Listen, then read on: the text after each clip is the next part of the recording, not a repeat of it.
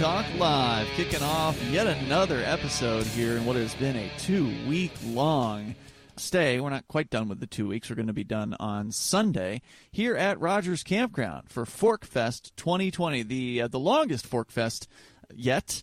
Is a 2-week-long event, started on the 22nd. Although some people are starting it on the 29th this week. They just showed up here this week. We're moving towards the weekend where we're going to have Independence Day, complete with fireworks here at the campground that they put on every year. So we're not doing the fireworks. The campground provides those, which will be fun. And then Aria is going to be putting on a concert with her new band, FUD. Also on Saturday evening. So you don't want to miss that. If you can come up and join us, please do. Go to forkfest.party to learn more about the event. It's Ian and Aria. And now joining us here on the third microphone. Nobody's here. Nobody is here. You've been here this whole time, actually. It's true. It's true. I think you were a couple days late arriving to Forkfest last week, but you got tied up at the house. Yeah, I got here Tuesday evening, and I've been pretty much drunk since. Well, it's just unusual for you. You don't drink that much these days. I don't usually, but this has been my week to.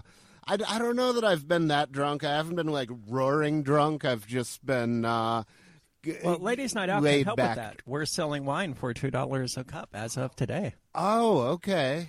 Well, groovy. We only take cryptocurrency, though. Really? Well, no gold backs? We'll take gold backs. Okay, so you take one gold back for a cup, then. I guess I should say we do not take dirty war money. Fiat money. Yeah. Okay, good. Okay, so what do you take? Gold, silver, cryptocurrency. Okay, but what was the amount? $2. For a glass of wine. But you don't take dollars. No, we don't. Well, so it's $2 that you won't take. Right, he's pointing out you keep using the term dollars. Well, okay. It's true. We then 0.01 Bitcoin Cash or whatever. Okay. Or whatever. The USD is a useful unit of measurement. It's just not a good currency. What does the USD measure? Value. Does it? That's what all money measures. Until people start talking about value in terms of Bitcoin, then we haven't crossed that threshold yet, unfortunately. But there has. I can also say one gold back for a cup of wine, but I mean that's in that case you're paying a little bit more. You're paying than a little over. You're paying a lot over. 33%. Not so much. It's still only three USD is what it comes out to. That's not bad. Yeah, that's not bad. Yeah, well, it's 150%. That's 100%. Above 2? Huh? 3 would be 100% more than 2. It would be 50%. Oh, it'd be 50%. More. You're right. Yep. That's right.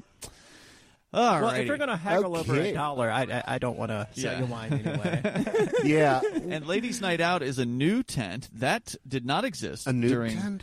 No, it's not nude, but it is new, as in it was not here a week ago. I mean, it's questions like that caused Ladies' Night Out to become a thing. Yeah. Yeah, what's the history of Ladies' Night Out, Aria? It's new this year. It never existed. This is the first year for it. It's not new this week, as in it wasn't there last week. Yeah, and it's not as big as we'd like. I'm going to try to, pick. That's what they all say. I can't pick anything, but I'm going to try to nominate someone to actually just head up the organizing of the event and all of that. Because at the moment there's 9 of us doing it. And only one person. Too many cooks in the kitchen. Yeah, and only one person is actually here doing anything. Okay, that was with misogynistic. But I mean, right now, there's the sex and disability talk, which is happening just down the hill. Yep, I see that. Chris Lopez. She is disabled. Yeah, but still wants to do things. Presumably, I don't know what. I don't know. I haven't heard the talk. Yeah. Well, I haven't heard it either, but she did post about it in the Forkfest Telegram chat, which is one way that people are communicating with each other here on the campground, because we actually do have fairly decent internet connection up here. And she joined that chat room just a few moments ago and did make an announcement out. I'm trying to find it here. It's rather give her summary rather than trying to explain what it is again without having seen the presentation. But it's a great time, great excuse to be out here in the beautiful White Mountains of New Hampshire. We got new faces actually showing up here today. Lord Porcupine from the LRN.FM Discord server just arrived today. Welcome, guys.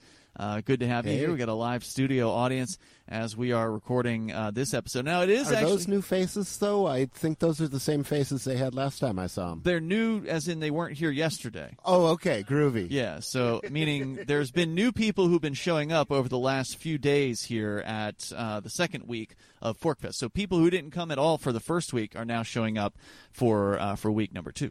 Nice, yeah. Nice. So that's cool. And you can go to forkfest.party and learn more about this event. There's some cool stuff happening here. We've got a few people still cooking. Matt Roach is here doing chili. Yep. Let's see. Silver Dave served us a very fancy dinner last night. What did we have? There was lemon crab, pepper, salmon. It was freaking fantastic. It's not food you expect to find on a campground, but it's here and it's amazing. And L&O is doing, Les Ladies Night Out, is doing barbecue mac and cheese tonight. Excellent. So there's going to be choices tonight. Of course, Mikey's been here since the Porcupine Freedom Festival, and he's been offering various different foods. So that's actually one of the perks of doing the Forkfest after the Porcupine Freedom Festival, or doing the full week of Forkfest, because arguably it is actually week 2 of Forkfest, but the Forkfest only week afterwards, because at the very beginning of Forkfest, it's a slow start because you're starting from 0. But if you go after the Porcupine Freedom Festival, then you still have a few people who are here who were there the previous week. And so it's going to be interesting to see how this turns out. This is an experimental week. Weeds out the week. There's plenty of weed on the campground. It's true. But the week flee after the first week. That's right. Yeah, you got to be hardcore to stay for 2 weeks, right? Yeah, it's true. So all the week ones are gone now. Only the best of the best, the cream of the crop. Yeah, the survivors. Well, and if 2 weeks, and look, 2 weeks is a long time. So I mean, a lot of people, they got jobs, they got work, they got to go out and do things. But if you can do a 10-day, I think the best approach is to go for the last few days of the Porcupine Freedom Festival, because those are the big days. Thursday, Friday, Saturday. Those are the big days at the Porcupine Freedom Festival, and then stay for the full next week of Forkfest and stay on in through the 4th of July Independence Day celebration. That's the way it should be done, I think. Yeah, ideally, the July the 4th weekend will become the biggest weekend period for Rogers Campground, which would obviously involve Forkfest happening concurrently. So, Indeed. that makes the most sense. And it seems like there will be a slow migration toward that over the next few years. That's what I'm hoping for anyway. Yeah, because whatever happens to the Porcupine Freedom Festival, we can keep doing this at this same time frame. Because I don't know, maybe they'll fold up shop and call it quits for next year, but I doubt it. They had a really good event this year. They made the right choice to decentralize the camping area. So basically, the whole camping area was unregulated by the Free State Project. They only had the Porcupine Freedom Festival down by the pavilion, and so the rest of this was technically Forkfest. Yeah. So I actually paid for their event. It's the first time I've done that in quite a while. They let me buy a ticket with gold backs, actually. I paid gold. Groovy. Yeah. So, hey, nobody... what's it been like here running a campaign on the grounds? You've got your elect. Nobody remembers. You've got your. He did say he had been drinking a lot. He did. It's true. You've got your elect nobody signs up though, and it's true. They were around and about during the last week. They're on a few different campsites right now, even during this week. Yeah, I've had a lot of interest in those. A lot of support. And, it seems like. Yep. I've had a lot of people are telling me that my signs will be going up all over New Hampshire. So some people have taken the signs home with them. Then. Yes, you've given some away. Okay, great. Yeah, and some people were picking up signs on their way out. So like their sole purpose was to display them at home. Some of those people are in like Massachusetts, but some are not. And well, it's okay because they should pay for the sign. If they're not in New Hampshire, they should pay for it. As a matter of fact, the guys in Massachusetts did donate. Okay, good. Because those are not cheap signs. I think they came from a website called Cheap Signs or something like that. But signs on the cheap. I ended up using it as well. It still adds up. I think we paid like $500 for 200 of them or something like that. Yeah. Which is pretty cheap for a sign. I mean, maybe it was 120. It might have been 100. I think it was 120 of them. It wasn't 200. Yeah. You've been getting positive response. Maybe what nobody should do is encourage people to take photos of their campaign sign in wherever it is they place it. So like their front yard or whatever, share it on social media with like the hashtag #electnobody. I like that plan. Yeah. I will have to do that. I'm not on any social media. I guess I could go back on Twitter. Well, that doesn't. Just because you're not on social media doesn't mean they aren't. The idea is they put in #electnobody, and show their support basically for your campaign. True. I should get them to. I should probably create an item on the electnobody.com site also, though. Good for idea. People to post and upload them. More coming up here in moments. We're at Forkfest. You can go to forkfest.party. This is Free Talk Live.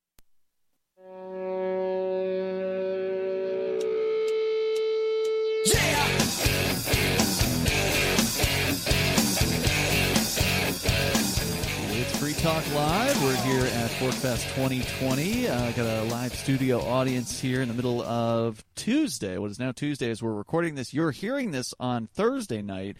No, so welcome to you, the listener, not you, the co-host. Oh, okay, groovy. I was going to say, I thought you were sending this out to me through time and space. It's not gotten that crazy yet. Okay, that could groovy. happen tonight, though.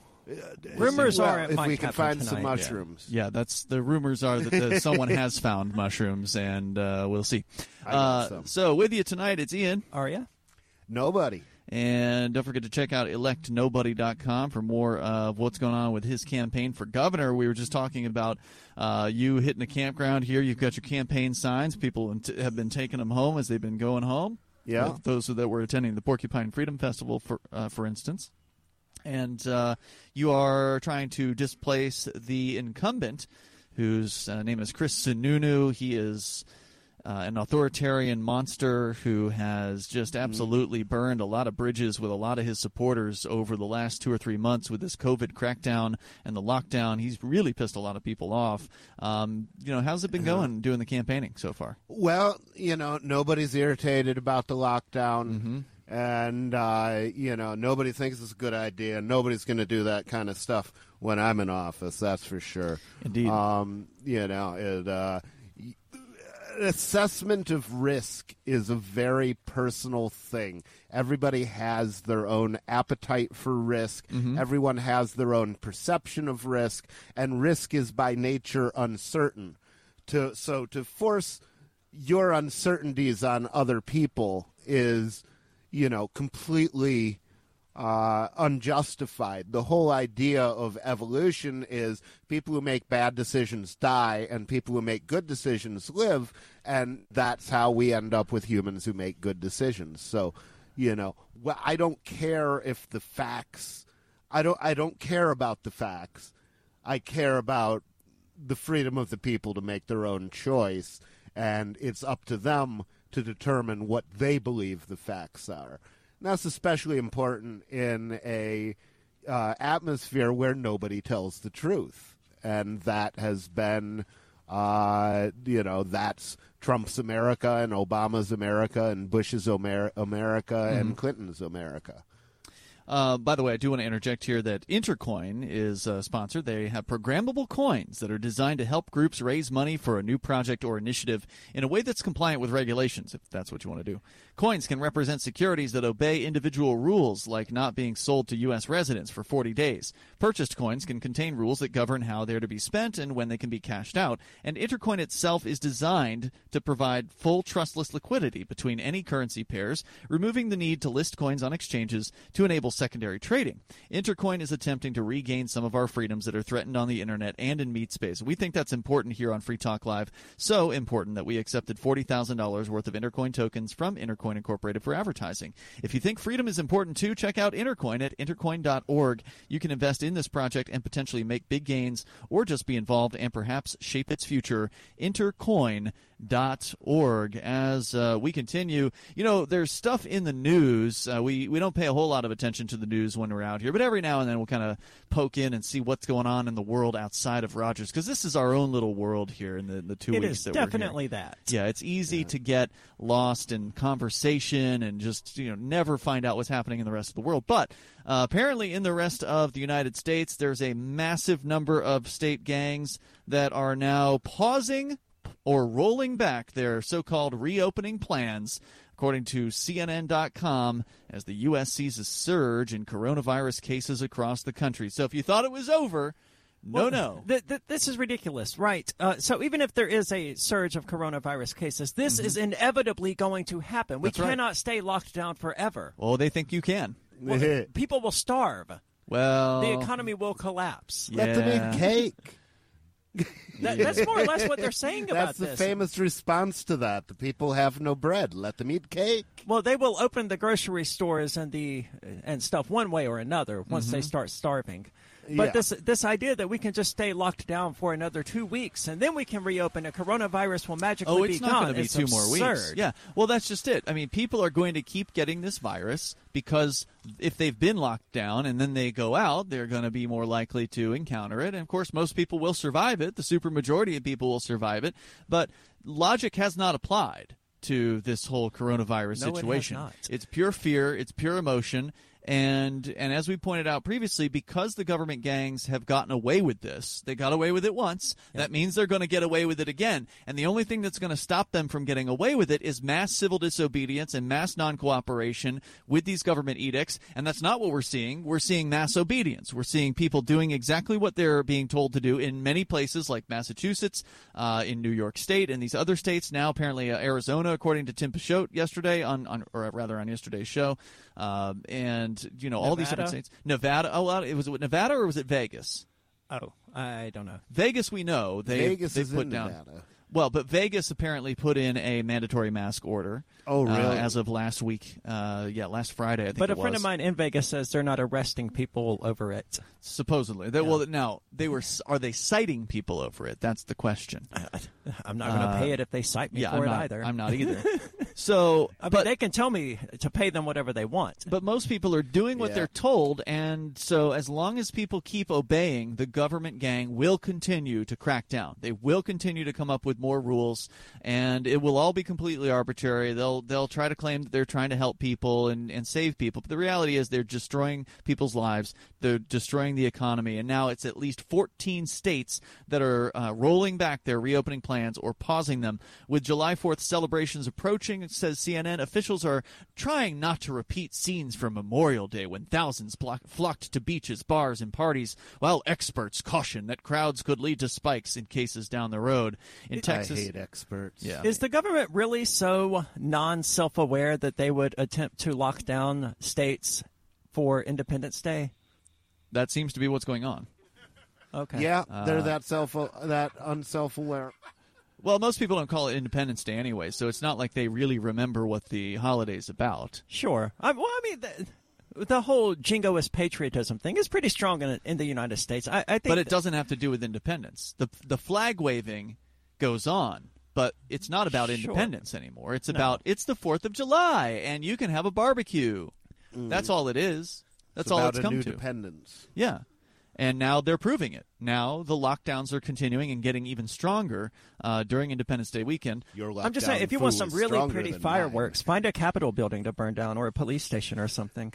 That would be fun. If only I would go to that event. If only I that would not, continued. but I'm not a fan of the destruction of state property. Oh, I don't care about destroying state property because, you already own it, so you might as well destroy it if it's yours, right? I'll definitely roast some marshmallows if they burn down a police station in New Hampshire. I'm just saying, those would be the best Independence Day fireworks. I see what you're saying there. The risk of keeping bars and restaurants open is exemplified by a bar in East Lansing, Michigan, where 85 people contracted COVID-19 after visiting early this month. How many? 85. And Lansing is the capital of Michigan, is it not?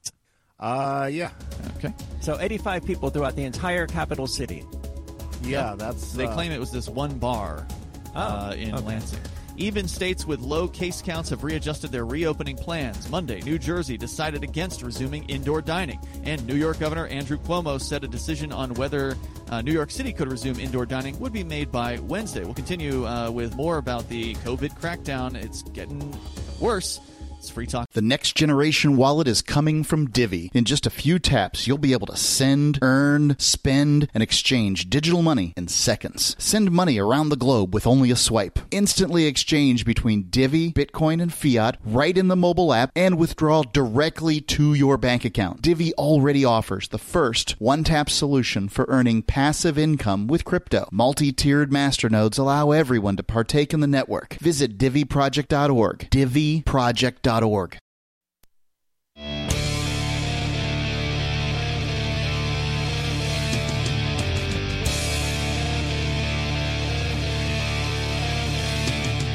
It's Free Talk Live. We're at Forkfest 2020. Go to forkfest.party. You can learn more about the event there. You've still got plenty of time to come up and join us at the beautiful Rogers Campground in the White Mountains. Splendid view today. A little foggy over the mountains right now, but mostly clear. Here is a nice overcast day. A little bit of sun peeking out from time to time. Come on up and join us. Go to forkfest.party. We're here until Sunday. And Ian, Aria, and nobody in our remote studio. Nobody, you've been here for, I think, over a week, or about a week at this point. It is Tuesday afternoon as we're recording this Thursday episode. Looks like you've been having a good time. Unfortunately, a lot of things are a little foggy in my head, too. Indeed. That's usually evidence of a good time that has been had. But unfortunately, good times are not being had in about 14 states right now where the government gangs... Well, they were had last weekend, and now the government's like, oh, no, we let you have a good time? No. No more good times. We were gonna let you back out of your cage, people, but now we're going to put you back in.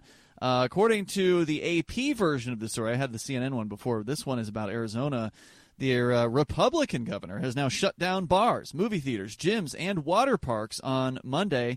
And so-called leaders, they're not leaders, they're scum, in several states ordered residents to wear masks in public in a dramatic course reversal amid an alarming resurgence of coronavirus cases nationwide. Nobody is alarmed. Among those implementing the face-covering orders is the city of Jacksonville, Florida, where mask-averse President Donald Trump plans to accept the Republican nomination in August. Trump has refused to wear a mask during visits to states and businesses that require them. So kudos. One good thing that Trump has done correctly. Yep, every now and then. He's pretty good at trolling the liberals. It's true. He makes them cry, and it's funny to see. Arizona Governor Doug Ducey's order went into effect immediately and for at least 30 days. So in Arizona, God. No bars, no movie theaters, no gyms, no water parks for at least 30 days. He ordered public schools. So my suggestion for the people of Arizona would be to go to Walmart, buy some slip and slides, and set them up at the governor's mansion. That's a great idea. That's a great Have your idea. own little water park great there. protest. Most he also ordered public schools to delay the start of classes until at least August 17th. Hey, that's good. Most Arizona bars and nightclubs opened after the governor's stay-at-home order. Business closure orders were allowed to expire in mid-May. So they've been open for the last month and a half, and now they're closed again. So you were closed initially if you're a bar owner, if you're a restaurant owner there in Arizona, or I guess bars. They didn't specify restaurants, but I imagine they're cracking down on restaurants in some way. But you got to open for 4 weeks, 5 weeks, and now it's closure time again. So how can That's enough work for you. How could you possibly survive, as a business owner in these fits and starts at this point? You can't even consistently keep your guns out of the National Guard armory and selling them on the black market. Yeah, you can't even consistently keep your doors open. Your customers won't know if you're open or closed. They're just going to start presuming you're closed and forget about you and go and get their alcohol somewhere else. Perhaps at a speakeasy that some fortunate neighbor of theirs has set up. That's what it's going to come down to. We interviewed a young lady earlier this week about organizing speakeasies in Los Angeles. Arizona health officials reported more than 3,800 confirmed cases Sunday, the most reported in a single day in the state so far. And they say they are expecting the numbers next week will be worse. The state's not alone in its reversal. Texas, Florida, and California are backtracking, once again closing beaches and bars, in some cases amid a resurgence of the virus. New Jersey's governor... Or possibly the economy. Yep. It's not going to get better, that's for sure. New Jersey's governor announced he is postponing the restarting of indoor dining at restaurants because people have not been wearing face masks or complying with recommendations. You can't wear a face mask while eating, you idiot. It's true. Does he really need this explained to him? People, he's got a fork in his mouth. He's not wearing a mask. And he's mad because you're not complying with recommendations for social distancing. Well, they're recommendations. I recommend he stop recommending things.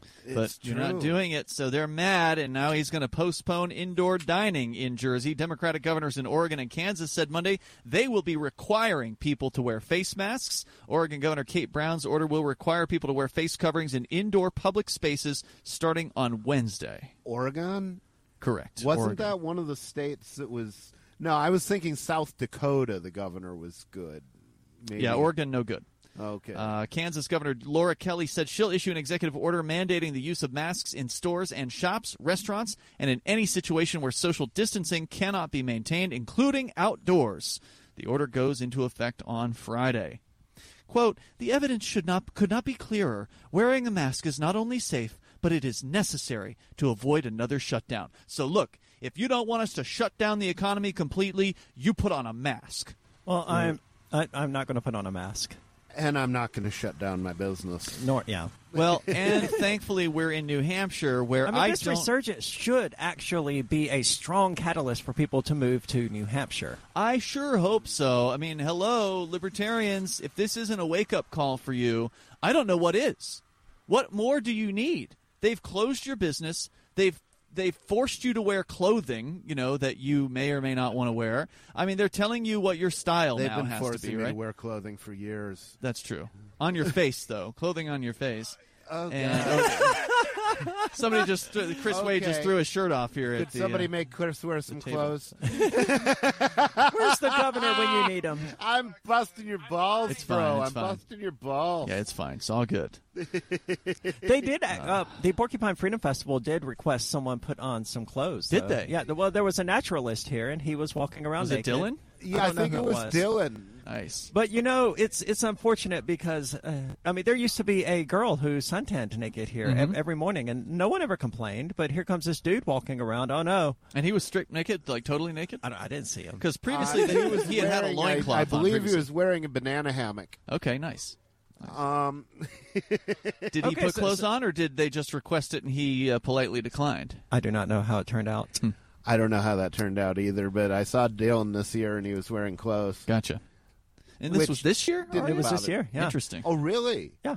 Okay, I thought that was a couple years ago. I'm sure it's happened repeatedly. It was the same guy, though. He's free to walk around naked, and you're free to look away. He should be, or you're at free least. to stare.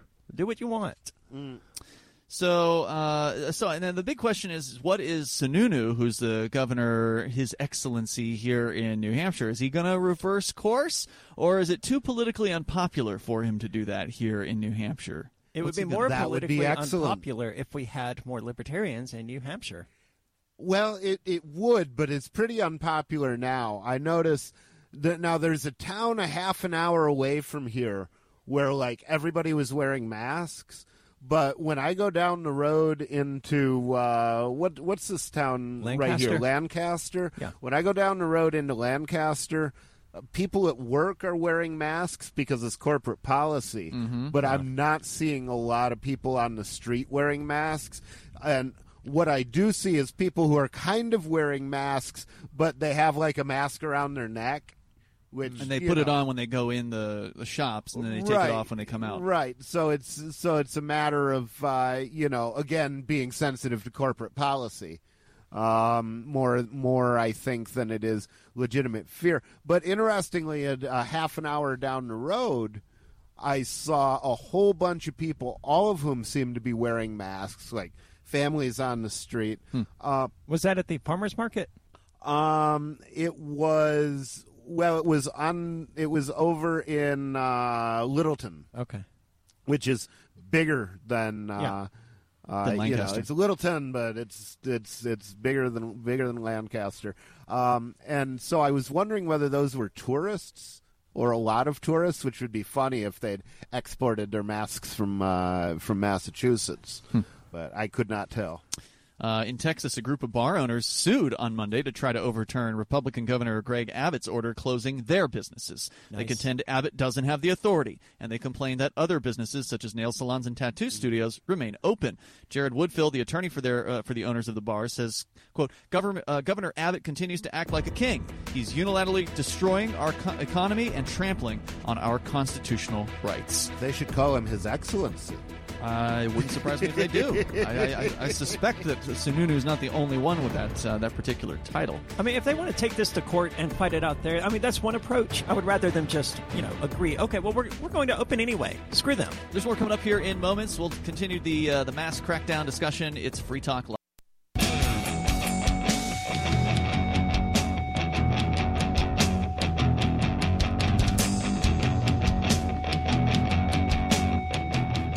Talk Live. We're here at Rogers Campground in the beautiful White Mountains of northern New Hampshire for Forkfest.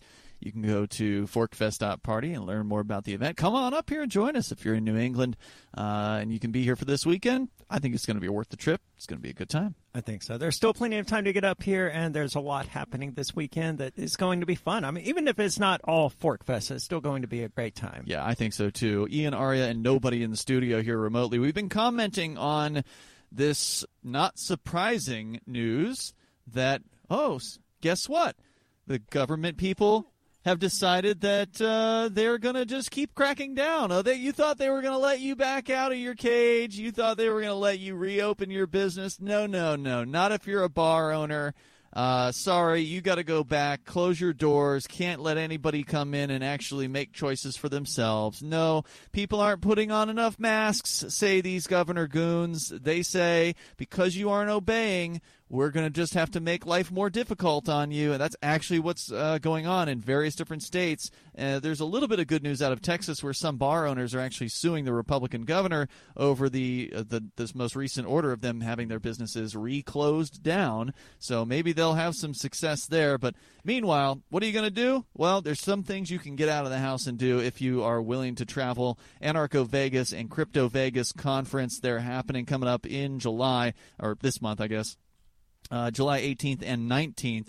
You can join Free Talk Live in Vegas. You'll be able to see some great speakers there at Crypto Vegas and Anarcho Vegas. The organizers were here at this festival, and they had a great time here. So we're looking forward to seeing them out in Vegas. There's going to be some big names like Juan Galt, Anastasia Sergevina, Lynn Ulbrich, Jim Bell, Elise Sam, Float CEO Kingsley Edwards. Those are some of the speakers at Crypto Vegas. And then at Anarcho Vegas, you got Jim Bell, Larkin Rose, Ovens O'Brien, G. Edward Griffin, Walter Block, Amanda Rockwitz, Ernie Hancock, and more. $20.20 a day. That's all it costs to attend Crypto Vegas and Anarcho Vegas. So go to anarchovegas.com and cryptovegasconference.com. You can also use code FTL. You'll get 10% off VIP tickets. We can't give you a discount on the regular tickets because $20.20 is as cheap as a convention can get. So I'm looking forward to attending that particular event, presuming we're not arrested for not wearing masks. Well, it seems unlikely that we'll be arrested for that. But hey, Vegas. Who knows? It does seem unlikely, but you never know what some psycho cop is going to do because they got a badge and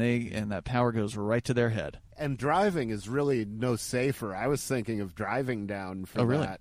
And but the thing is, you're just as likely to get picked up in some small town where they're doing, full body condoms.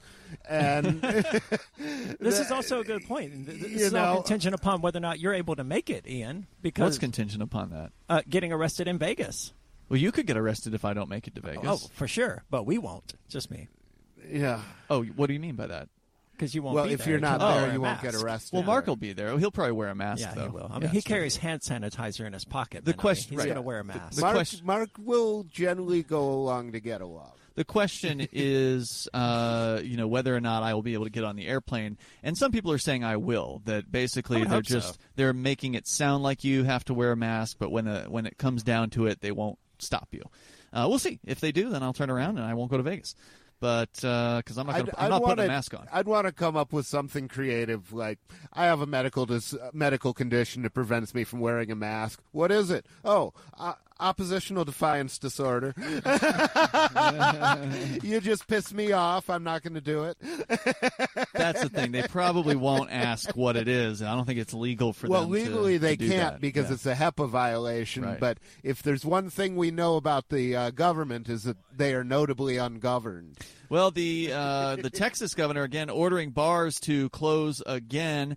He's found an ally in Democratic New York Governor Andrew Cuomo. So, again, the Republican governor in Texas is now being praised by the Democratic governor of New York, saying that Abbott's on the right path, adding that Trump should order the wearing of masks. So he wants to see a nationwide mask order from the federal government. See, I'm wondering how much of this pandemic was just a matter of getting Trump. I think that's a part of it. Getting him, getting him as in crashing the economy, impoverishing people, completely crippling us in order to make a politician they don't like look bad. Well, it's not like Trump wasn't not part that of he this. didn't look bad to me before. Right. But and it's not like he wasn't playing a role in this. I mean, he didn't, get up there and actively oppose these lockdowns. He didn't get up there and, do anything to really significantly stop this from happening in any way, shape, or form. But he also didn't take a big leadership role in this. This seems all of this. Are you seems kidding? Like he was doing press done conferences every single day for like 2 hours a day about without this. wearing a mask. True. Without saying you should wear masks, saying that you should take this this freaking drug that they don't want us to take, presumably because it works. So it seems like to some extent my impression of what he's been doing has been kind of minimalist, don't get lynched kind of things. And maybe that's so you think my he's trying to make it look like he's doing something, but he's not really? Is that the idea? Yeah, like he's dragging his feet on doing something. He's not. When you think about what do I associate with Donald Trump, the first thing would be rash overreaction. So I would expect him, if he was on board with this thing, to be way out ahead of it, saying, no, we have to do more. We have to beat the virus, and we take it into custody. But he's not saying any of that. You're right. He has not gone to the max. Yeah, on this. and that's true. And that's his personality, is to go to the max. So when he doesn't go to the max, I see him going to the min. So, somewhat. Well, he's for going to me, I mean, compared to what he could have done, I've liked Trump better than I expected to throughout this thing. Okay. Right. Nobody likes Trump. Yeah. Well, okay. Better than I expected to is not high praise. That's what we call damning by faint praise. But nonetheless, he just like I acknowledge that my opponent did some good things in office. He vetoed the gun bans, and I am grateful to him for that. It just wasn't enough. I will acknowledge, Trump has done some things right, just not many. Yeah, it's going to be an interesting election season, that's for sure, because obviously this is going to be a key issue between the various different candidates that are running. So it'll be interesting to see how they talk about what they want to do in the future. Karen has great friends in the police department, so we can expect Oh, you're talking about the governor. I was thinking thanks, national, but Karen. No, you're referring to Karen Testerman, who we had on a couple of days ago on Free Talk Live, who is your opponent, nobody, in the Republican primary. I thought Eric Cartman killed them. I don't know about that. Eric Testerman was the. There was an episode of South. That was Tenorman. Oh, was it Tenorman? Okay, I thought it was Testament. Okay, gotcha. That was in the episode where he killed the kids' parents and then fed them to him. Yes. In Chile. Wow. Yeah, it was called. It was South Park. I mean, somebody Testament must die. Scott Tenorman. Scott. Yeah. Okay.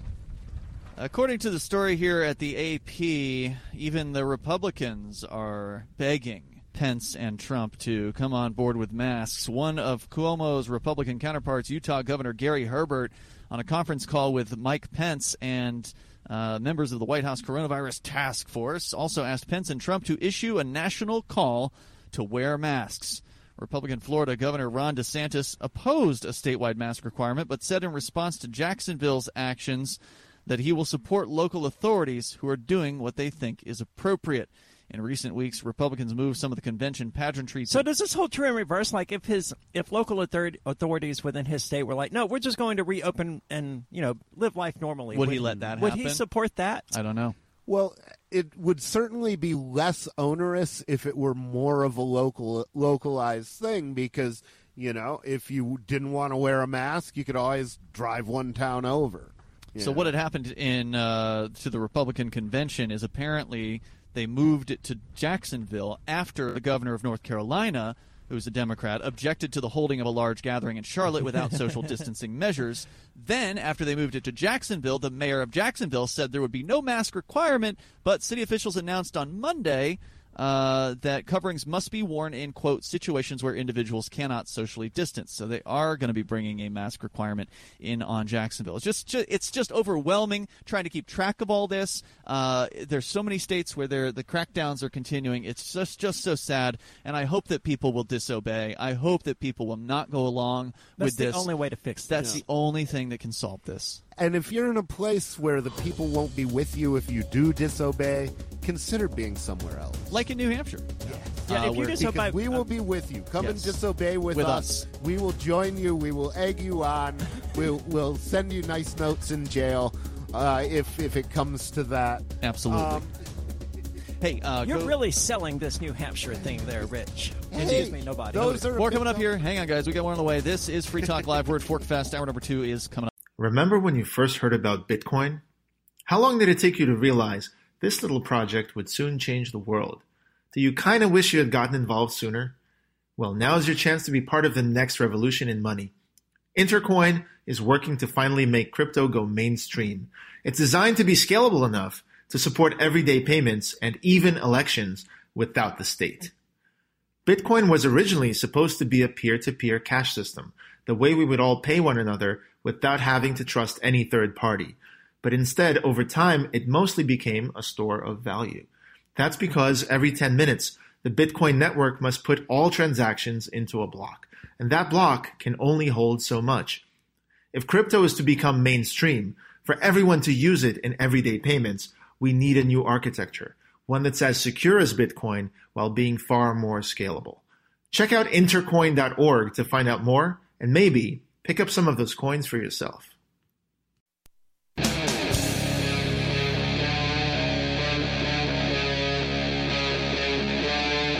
Free Talk Live.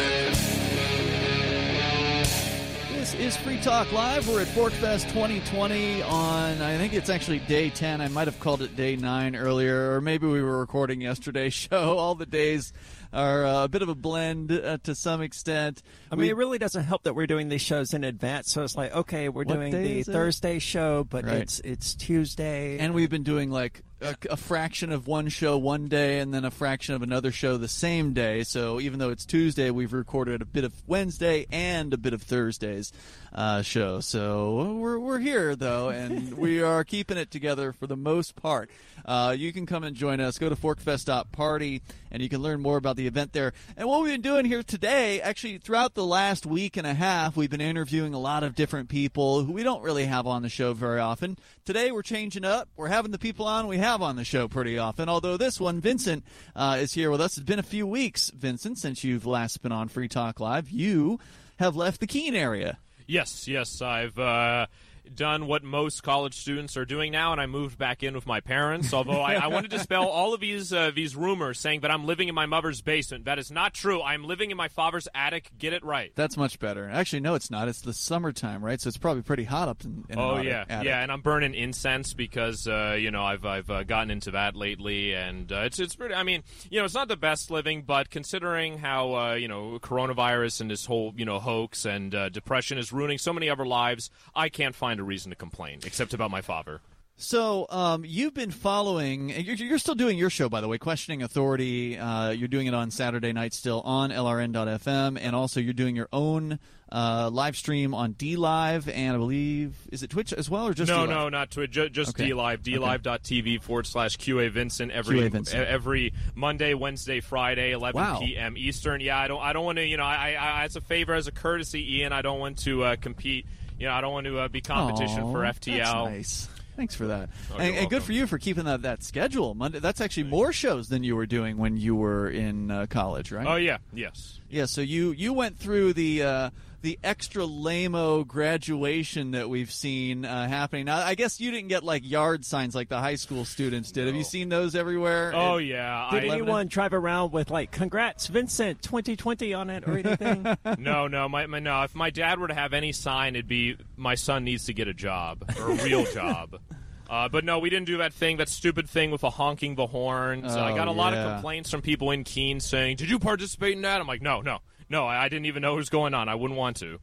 It's a shame.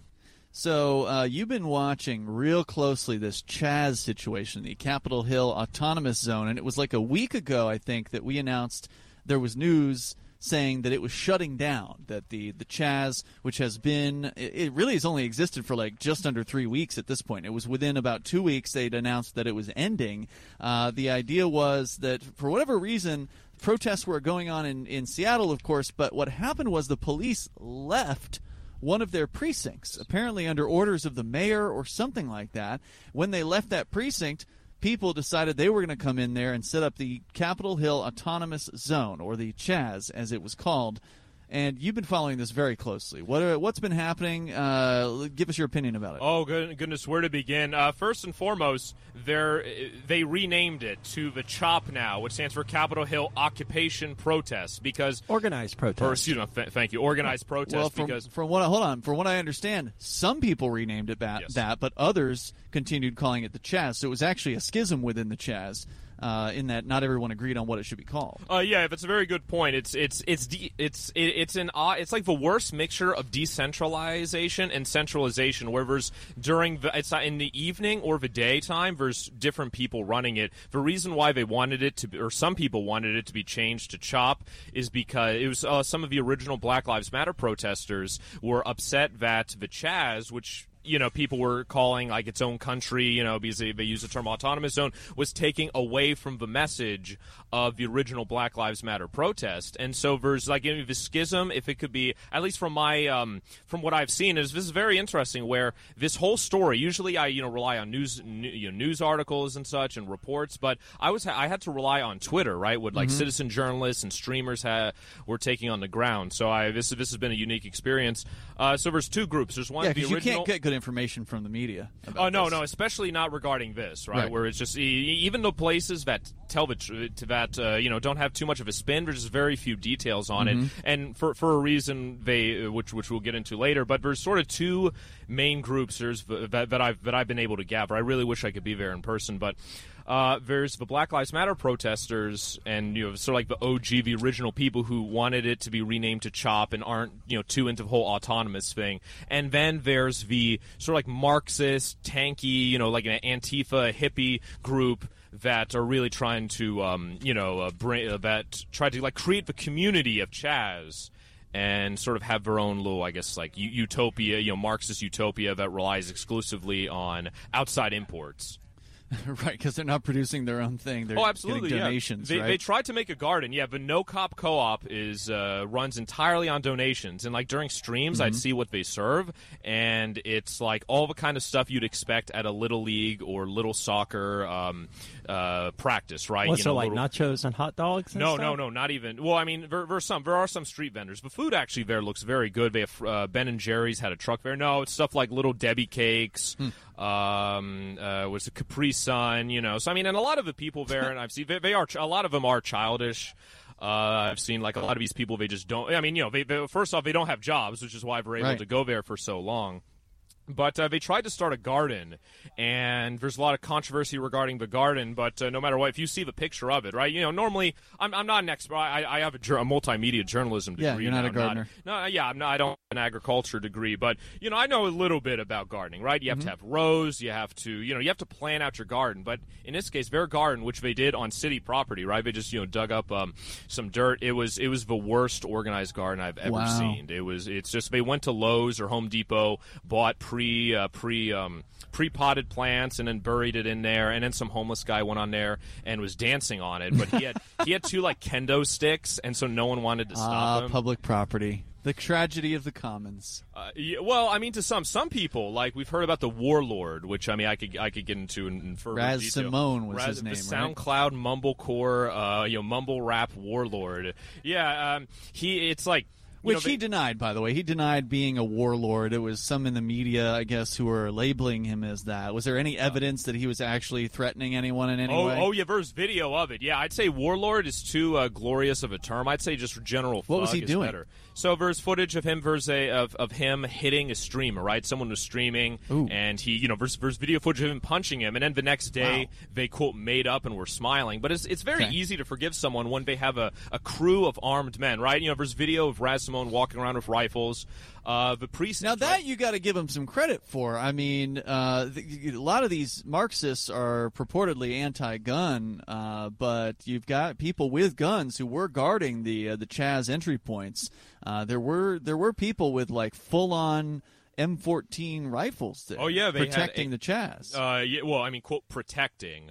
And I mean, I understand your point. I just don't have much sympathy for these people because they don't want, they're for the government having guns, but they, the people who went there, they considered themselves part of the government, right? Versus so the East Precinct is covered in graffiti. It was covered in graffiti, and on one of the first nights, I think it was the first week, there was a guy who was tagging over the graffiti, right? He was just, spray painting. The whole place is covered in graffiti. The whole place is trashed, and Raz Simone and his crew walk up and tell him that he shouldn't be doing that. And there's even a quote. They said, "We're the police now." Well, he's not wrong. It's come full circle. It's they're come, the thugs, right? Yeah, exactly. Yeah. So I mean, and so during the night, Raz Simone and his crew would be in charge because everyone's running around with guns. During the day, it was much more decentralized because obviously, if you're running around with guns, telling people what to do, it's not very good. There's even footage of Raz Simone handing out rifles to people. He said, "Who knows how to hold a gun?" And some guy raises his hand. He pulls out of his Tesla, right? Raz Simone is very wealthy. He received like tens of thousands of dollars from the city of Seattle a few years ago to establish his music recording studio or whatever. The government. I mean, if we've I used to think that the city of Keene was a pushover with cops, letting us have the nightcap. Man, Keene ain't got nothing on Seattle, right? This mayor that they despise. We're trying to get her, get her kicked out. They hate the whole system. I want you to tell me more. Stand by, okay? More about the mayor. What's going on with the CHAZ, Seattle? Vincent's been paying close attention to this, so we're going to get more of his assessment, and we'll continue. More from Forkfest coming up. This is Free Talk Live, and you can join us here in real life. Just go to forkfest.party to learn more about this event. It's going on through this weekend.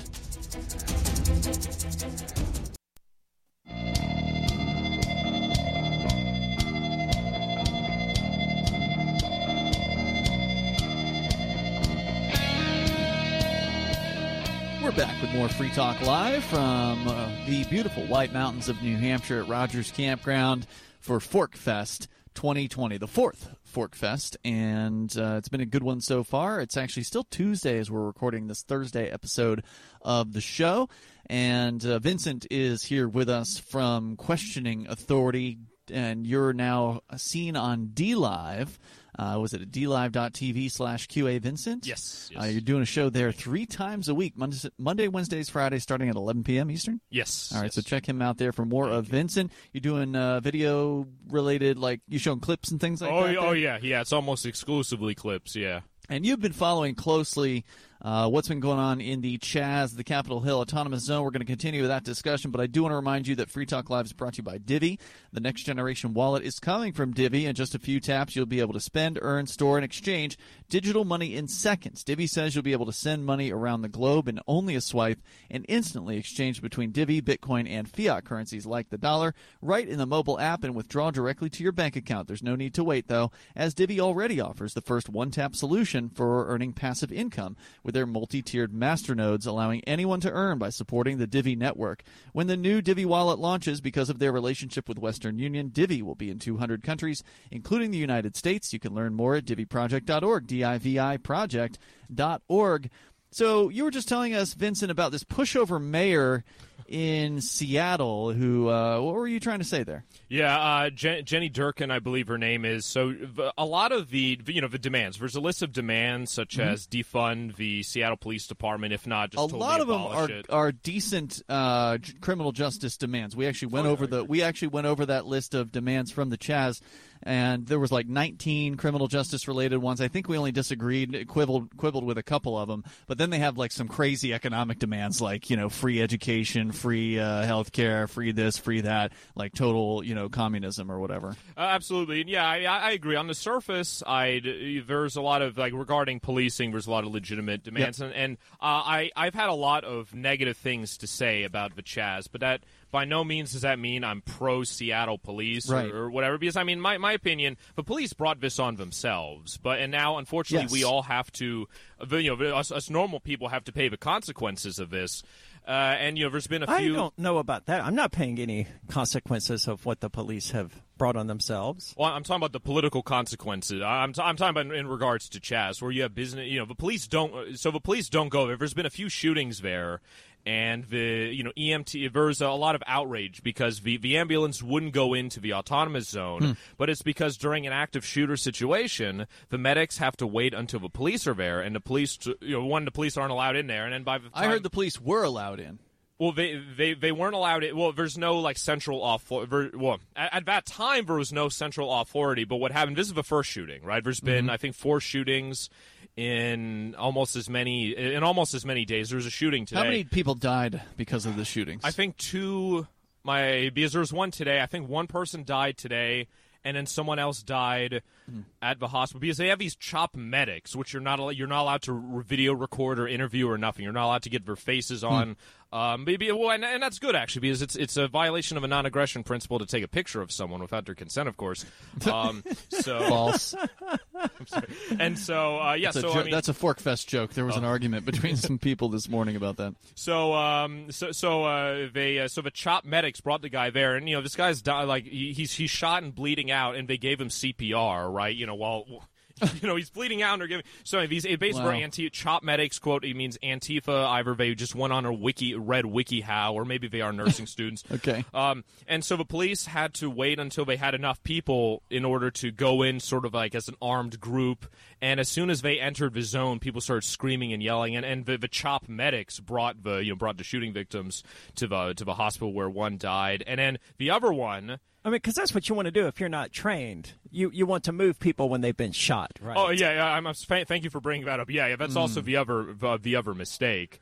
And the other thing, maybe it led to the guy's death. But the one who's still alive is talking about suing the police because they weren't able to protect him, which is that won't work. But that's the thing. Despite living in CHAZ, where they don't want no police are allowed, ACAB, all cops are bastards. Okay. But it won't work anyway because the police have no obligation to protect. So even if the police were allowed to go there, if they don't show up, and in as many places police won't show up when you call them, or they're not there in the amount of time that you need them, they're not obligated to be there. The government's courts, the Supreme Court, has ruled over and over again the police and any government agency has no obligation to protect you.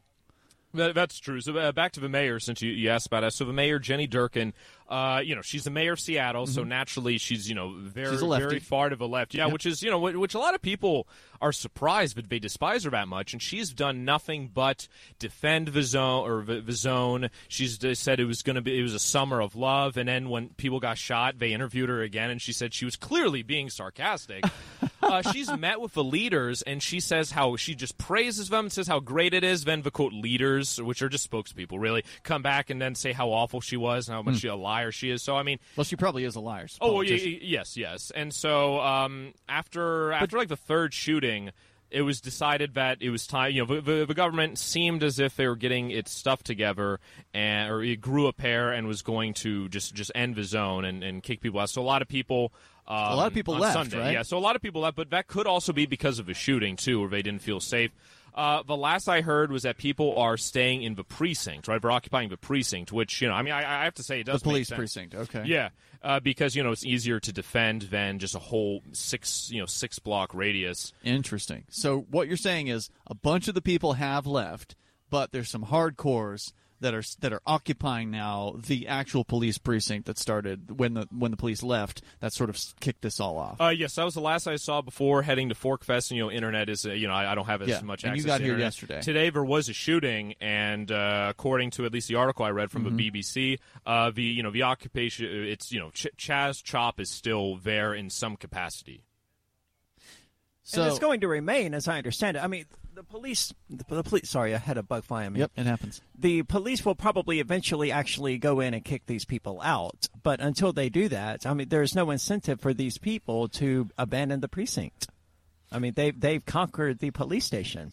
But they're going to get, if they get surrounded, then their incentive is going to be they will starve. It'll be because, a siege. I'm sure there may be they may have some food in there, but it's probably not enough to last them any significant amount of time. And the was a part of their demands against the police station, the police department that was met was not using tear gas, or tear gas, maybe rubber bullets, or any of like what they call the non-lethal, crowd control weapons. So it will have to resort to a siege because they can't just gas them out. Other cities apparently tried to start similar things, but were stopped by the police. Portland, there's the Black House Autonomous Zone, which took place in Washington D.C. across from the White House. Yeah, I forget what church. I forget what church it was called. But that got vandalized. Is this the church where Trump went across the street? Yes, to? St. James. I think it is. The Catholic Church. I think. For his little photo op with the Bible after. Episcopalian. Yeah.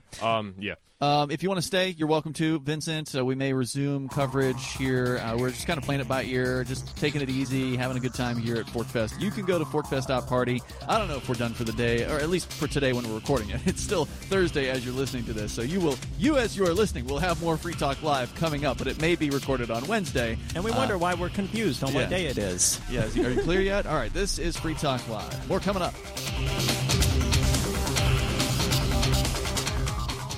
Do you want more businesses accepting Bitcoin Cash and Dash? Now with AnyPay, you earn passive income for every purchase at those businesses. Finally, a financial incentive to spread Bitcoin Cash and Dash. You made it happen, so you get the rewards. Download the AnyPay Cash Register app and add your cryptocurrency wallet addresses. Then install it at a real-life business and tell us what you did at anypayinc.com. anypayinc.com.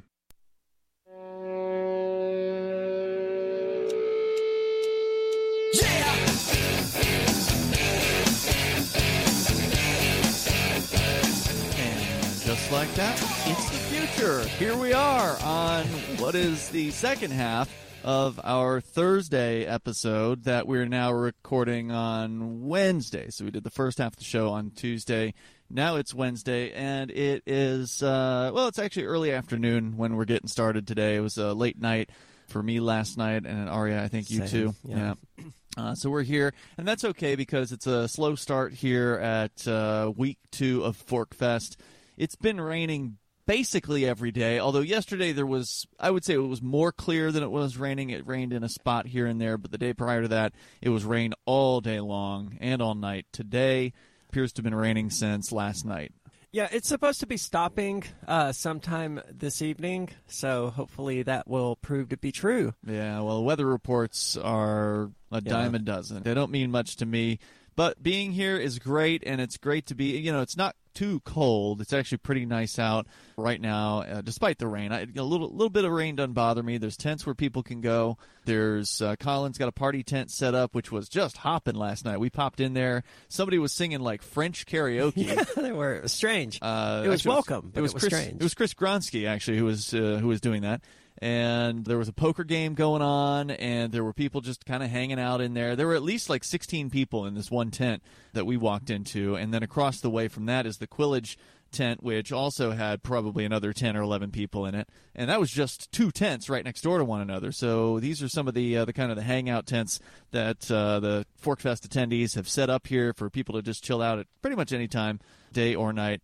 And when the rain is stopped, you tend to see more people at picnic tables and such. You and I, we had dinner over at Silver Dave's last night. Man, he was packed last night. Congrats I think he got almost everyone in the park to eat his food yesterday. Because I know that one, I think it was actually your tent, Ladies Night Out, which you're involved in helping organize, that they had some food that they brought out. They were actually just trying to give away food. But everyone had already eaten over at Silver Dave's tent, so unfortunately their food went cold or something. Not one. Well, we didn't have warmers. We have them now, but not one single dish served. And we were giving it away. Yeah, Silver Dave pwned it at like $20 a plate too. Yeah, so people were willing to pay $20 because they know he's got a level of quality that's unmatched. Plus, he came around and he did the work to get the sales right. Like he went around the campsite and asked people, "Hey, you want to order for tonight?" And apparently today he's doing lunch as well as a dinner. You already ate your breakfast over at Silver Dave's. So Silver Dave's providing a real high quality level of service. And I was actually just talking with the guy from Goldback last night, Jeremy Corden, who we first interviewed actually at Freedom Fest about a year ago. That was when I met him. Of course, we've been talking on and off about the Goldbacks here for most of the last year on Free Talk Live. Not because they're a sponsor, but because they're just that awesome. It's an amazing gold currency that you can use in real life. It's like a tradable piece of gold artwork that has a very specific amount of gold in it. The single is a 1/1000th of an ounce of gold, and they're just so beautiful. And I was hoping they would go over well at this event, this one, and the Porcupine Freedom Festival, and boy, did they ever. Yeah, they did. I mean, I paid for my lunch with Goldbacks. Today you did. Yeah, nice. And I paid for dinner yesterday with Goldbacks, I think. I mean, it's super convenient, and it's faster, and I hate to say crypto. it, but it's faster and easier to do that than it is to whip out my phone and scan a QR. Yeah, you whip out the phone, turn it on, put in your code, open the wallet, put in the code to get into the wallet, scan the QR code if you're ready, if the other person's ready, and then hopefully you've got the internet connection to detect the payment. And that's not to say that I dislike crypto. I love crypto. I spent 100% cryptocurrency the last time I was here. So last year, I spent all cryptocurrency the whole time, and it was great. This is basically a cryptocurrency festival in the woods, or an alternative currency festival, because you can avoid spending dollars the entire time. The only time I've spent dollars was to buy more gold or crypto. Right. Yeah, that's the only time I've actually accepted dollars at all, was when people wanted to buy some Goldbacks from me. But otherwise, I've just been, socking them away. And when I get back, I'm buying more Goldbacks with the dollars that were given to me here. So it's been incredible success. But anyway, I was talking with a guy from Goldback, the founder at goldback.com, last night, and he was sharing with me some cool stuff, including some of the artwork, the draft artwork for the upcoming New Hampshire Goldbacks. And I got to say, I was actually surprised, because I've been telling people have been asking, well, is there going to be a New Hampshire Goldback? And I've been saying yes, but the Nevada artwork and the development or whatever took 5 months. So I've been saying toward the end of the year. Maybe it'll be sooner than that, because they've already got some draft artwork done, and it's only been a week that they've been working on it. Well, like with most things, I imagine they streamline the process and become a little bit more efficient each time. So the Nevada ones look fantastic. Oh, my God. Yeah, so he did send a couple of those along, too. Now, on goldback.com, if you go to the news section, you can see, I believe they've got the 10. So Goldback's got 1, 5, 10, 25, and 50 increments. Those are all of 1,000. So 50 1,000s, 10 1,000s, and so on of an ounce of gold. And I think they put the 10 up publicly, but he shared with us last night I think it was the 25 and he shared the 50 and the 1. 50's gorgeous, man. It looks amazing. And phenomenal artwork. And I have to say, I appreciate how the artist is depicting, almost, from what I've seen, exclusively women all on the artwork. Yeah, they're doing like the Lady Virtues or something like that. Yeah. And it's beautiful. The artist, whoever she is doing amazing work. It's the same artist. She's quite talented. Yeah, it's the same one who's doing Utah and Nevada and New Hampshire. So there's going to be a similar feel, linking the three, but the imagery is all going to be different between them. And so anyway, it was really cool to be able to see some of the New Hampshire artwork. It's just like a hand-drawn pencil sketch. It wasn't like high-res, just a picture of a drawing, but I think it's going to be cool, and he's really excited about it. He says he thinks that that New Hampshire's may be the most beautiful yet. So, I mean, maybe he's blowing smoke. Well, of course they will be. I mean, but it looks pretty good, I gotta say. So I'm excited about that. You can go to goldback.com, learn more. They actually just put a really lengthy history page up at goldback.com/history, where Jeremy writes how this idea came about. What was the genesis of the Goldback concept? What did it take to get the ball off, get the ball on the road with this thing? I imagine it was very difficult. I haven't had a chance to read the history article yet. I started it last night. It's very in-depth. I would imagine it is. Does it go into the history of, why he chose to do this or why he's pursuing it? Yeah, I think it does. I'm just in the beginning of it, so I haven't really had a chance to dig too deep into that. So we're here. He's doing great work, regardless. Yeah. I had something else that he shared with me last night that I thought was interesting about how successful they've been there. He says they went from 80,000 in sales a month to over 500,000 per month. Just, I guess, recently. He doesn't say which. Oh, he says in the past few months at goldback.com. So yeah, congratulations to him. So yeah, so it's popular. I mean, and understandably, I mean, people people seem to instantly get it when they see the gold back. And that's another nice thing about it versus cryptocurrency is there's not a whole lot of explaining you have to do. Yeah. Okay, it's 24 karat gold. It's 1/1000th of an ounce. It's usable. I mean, that's it. People already understand gold. It's not a new concept. It's gold in hand. They get that. Yeah. And so I had no problem whatsoever using gold backs for everything I've purchased here so far. All the food from multiple different vendors, including vendors that a couple vendors that had never seen the gold back before. They had no preconception of what it was, and they were interested. The only slight pushback I had was I asked the question at one vendor during the Porcupine Freedom Festival time last week, late night vendor who I had not bought food yet from, and I said, "Do you accept gold?" And she says, "Oh no, we haven't accepted gold yet, but we'll take crypto or Federal Reserve notes." And so I got out some cash, and I also got a gold back out, and I said, "Well, this is what I was talking about when I said gold." Because, she was probably thinking like, a tenth of an ounce or some sort of little piece of gold.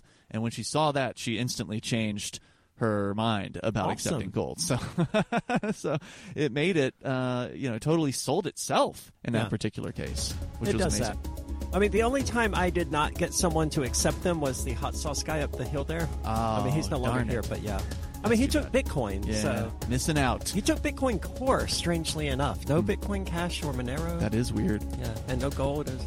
We got more coming up here. We're just vamping about Forkfest here on another rainy day. There's still time for you to come up and join us for this weekend. We're going to be here until Sunday.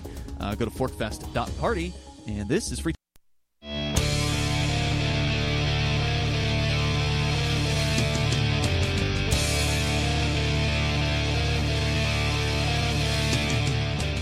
Talk Live. We're here on what is your Thursday, what is our Wednesday, bringing you more shows and content here from Forkfest 2020, the 4th annual Forkfest. You can go to forkfest.party, learn more about the event. Free Talk Live is brought to you by Bitcoin.com.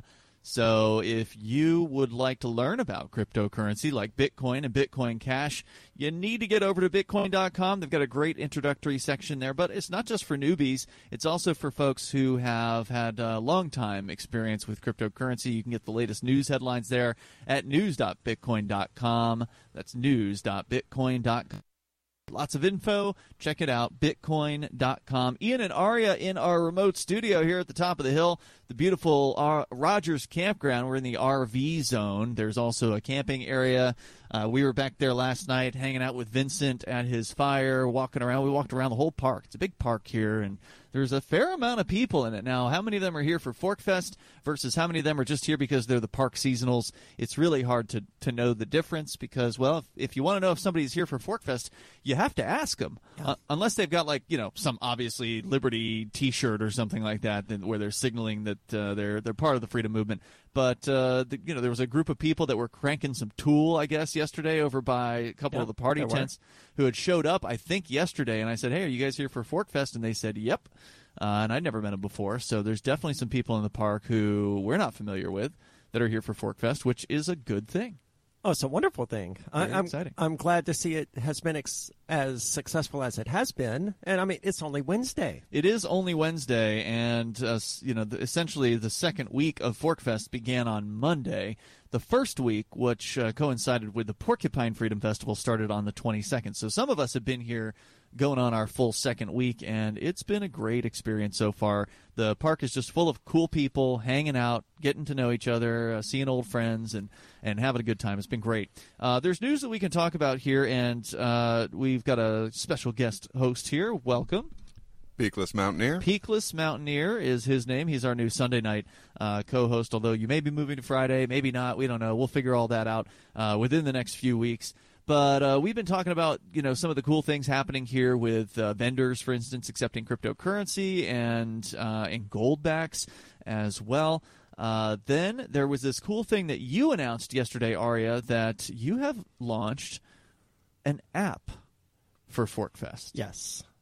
Well, I didn't launch the app. I mean, it's a sourced app, right? You contracted for the app. Yes. Yes. There's a company called Eventify that is doing apps, and they've got, like a system, right? Like they have pieces that you can plug into this system and sort of boil up your own app, basically. There, you can include X, but you can exclude Y features, and it's relatively affordable to do this thing. We were looking because Forkfest, it's decentralized. Yeah. So there's no central authority. There's no organizers except for each individual that is attending. If you want to organize something, then you should do that. But then how do you promote it? How do you let people know that you exist? Well, they could walk by your campsite, but if you're all the way out at, Site 181, 7 aisles down in the RV zone, you're not going to necessarily get a whole lot of foot traffic out there. So what do you do? There is the Forkfest Telegram chat, but there is that. If you post something there, it's almost immediately going to get, shoved off the screen by other conversations. So if you're trying to advertise something there, it's just not going to happen. Correct. And so the Forkfest chat is good for in the moment, having conversations live across the campground. Hey, so-and-so, where are you? Or I've got this thing available. We're serving breakfast or whatever. But like you said, ideally we could get that sort of thing moved to the radios, right? Because it would be more efficient for that. True. Of course, not everybody's always listening to the radio. So there's a couple different methods of communication that have been dominant here over the last few years of Forkfest. There's two-way radios on a specific channel that people share, and then there's also this Telegram chat. But the problem with chat rooms and the problem with two-ways is it's instantaneous. If you weren't listening, you don't hear it. Yeah. Whereas with a chat room, at least you can scroll back, and you don't have to miss anything in the chat room if you want to pay attention to it. Sure, but there can also be hundreds of messages yes, it in can the get span too of an cluttered. hour. Yeah, the chat room can get too cluttered, and so it's hard to really see what's going on. There is a forum, but it's fairly underused. There's not a whole lot of people posting to the forum for whatever reason. No one wants to walk around, accessing a forum while they're at Forkfest. Well, I mean, if that were true, then no one would want to walk around accessing an app. I mean, ultimately, these are both places where you can go to get a better organization of what's going on in a place. Because a forum is better for organization than a chat room because you can have different topics. Yeah. And that's the idea behind the app is, all right, well, the forum's not working very well because for whatever reason people don't like forums these days. They like their social media kind of things, but we don't want to use Facebook. We don't want to use these social media things. Especially these days. Yeah, centralization is definitely not desirable generally, I think. Although if someone was to make a Forkfest Instagram for the pictures here, that would be fantastic. I don't think anyone's done that yet. I don't think they have. So if you're into the Instagram thing, feel free. And there are pictures being posted to the Telegram chat, and they're usually after the fact. We do like a thread on the forum of post all your photos here and then upload it. We upload them to like Google Photos. That. It worked out very well last year. Yeah, that seems to have worked pretty well. But the idea behind this app is, well, people are used to apps, number one. That's what they're used to. And it was kind of inspired by the Porcupine Freedom Festival. Sure. They've had an app for the last, I think, 3 years or something like that, that they pay apparently through the nose to this company. It's got to be pretty pricey. Called Whova, WHOVA. And it is a nice app, it right? is. But trying to get just pricing information from them was a monumental headache. They want to price it. Yeah, they want to talk to you first. They want to talk, hook you up with the sales guy, and he wants to figure out how much you can afford so they can price it based on what they think they can get out of you. That's the impression I got. So from the conversation. I emailed them at like midnight a few nights ago. I was like, hey, I just want to buy the license to use this app. Mm-hmm. And which is their business model, by the way. Yes. Instead of Whova, where they charge you per user a certain fee based on the number of users that you have, so based on the number of tickets that you've sold to your event. Well, Forkfest doesn't have tickets, so we're not selling anything, so we don't have any way of collecting money, nor do we want to. Right? If somebody charges you for a Forkfest ticket, you're being scammed. That's one thing I like about the current the app that we're using, right? In order to get access to it, you have to buy a ticket, and the tickets are set at $0. Right, so it's free. It sort of reinforces to people the idea that there is no ticket cost for Forkfest, and if you ever pay for a ticket, you've been ripped off. Yeah. Thankfully, that hasn't happened yet. No one has ever reported that somebody scammed them trying to sell them a Forkfest ticket. But if this thing becomes very popular, that could happen at some point in the future. Although most people here are very, very honest. I was commenting to you the other night in my history of having come to these freedom festivals I don't think anybody's ever had anything really stolen from them in any sort of meaningful sense, although I know Mikey did say he lost a flag this year. Did you ever find it, Mikey? Did that flag ever turn up? He says he's assumed. Well, he does an honor system there, so people leave cash in, and it's hard to keep track of inventory on something like that. Sure. But we can leave expensive radio equipment sitting out 24 hours a day through the overnight. I mean, it's not the most expensive equipment, but it's something. If you're a crackhead, you can probably pawn this board for $50 or $20. Yeah. Well, there's certainly an advantage to surrounding yourself with people who respect private property and property rights. Exactly. Yeah, and that has been the case here for years.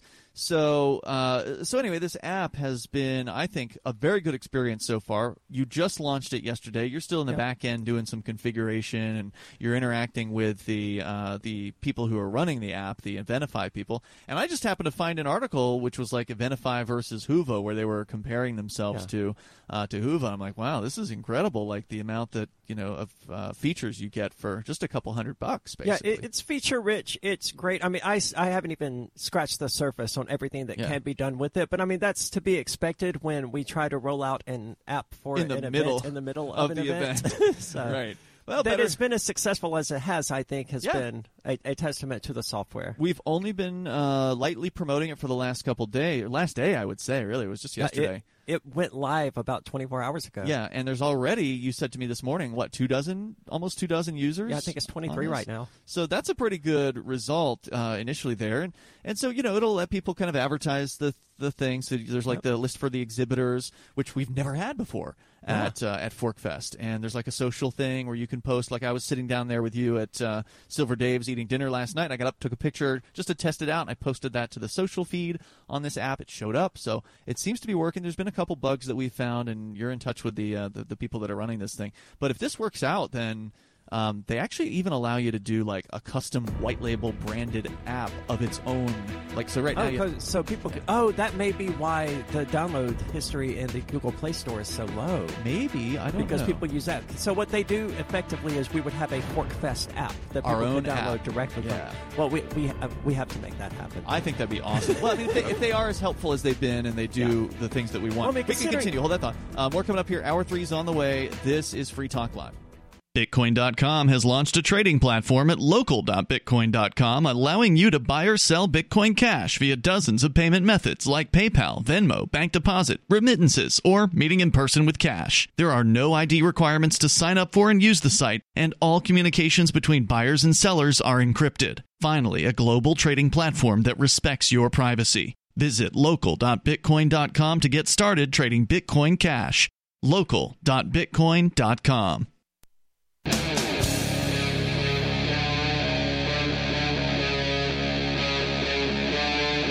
Free Talk Live. It's Free Talk Live. We're at Forkfest 2020. You can go to forkfest.party and learn more about the event here. It is a decentralized event.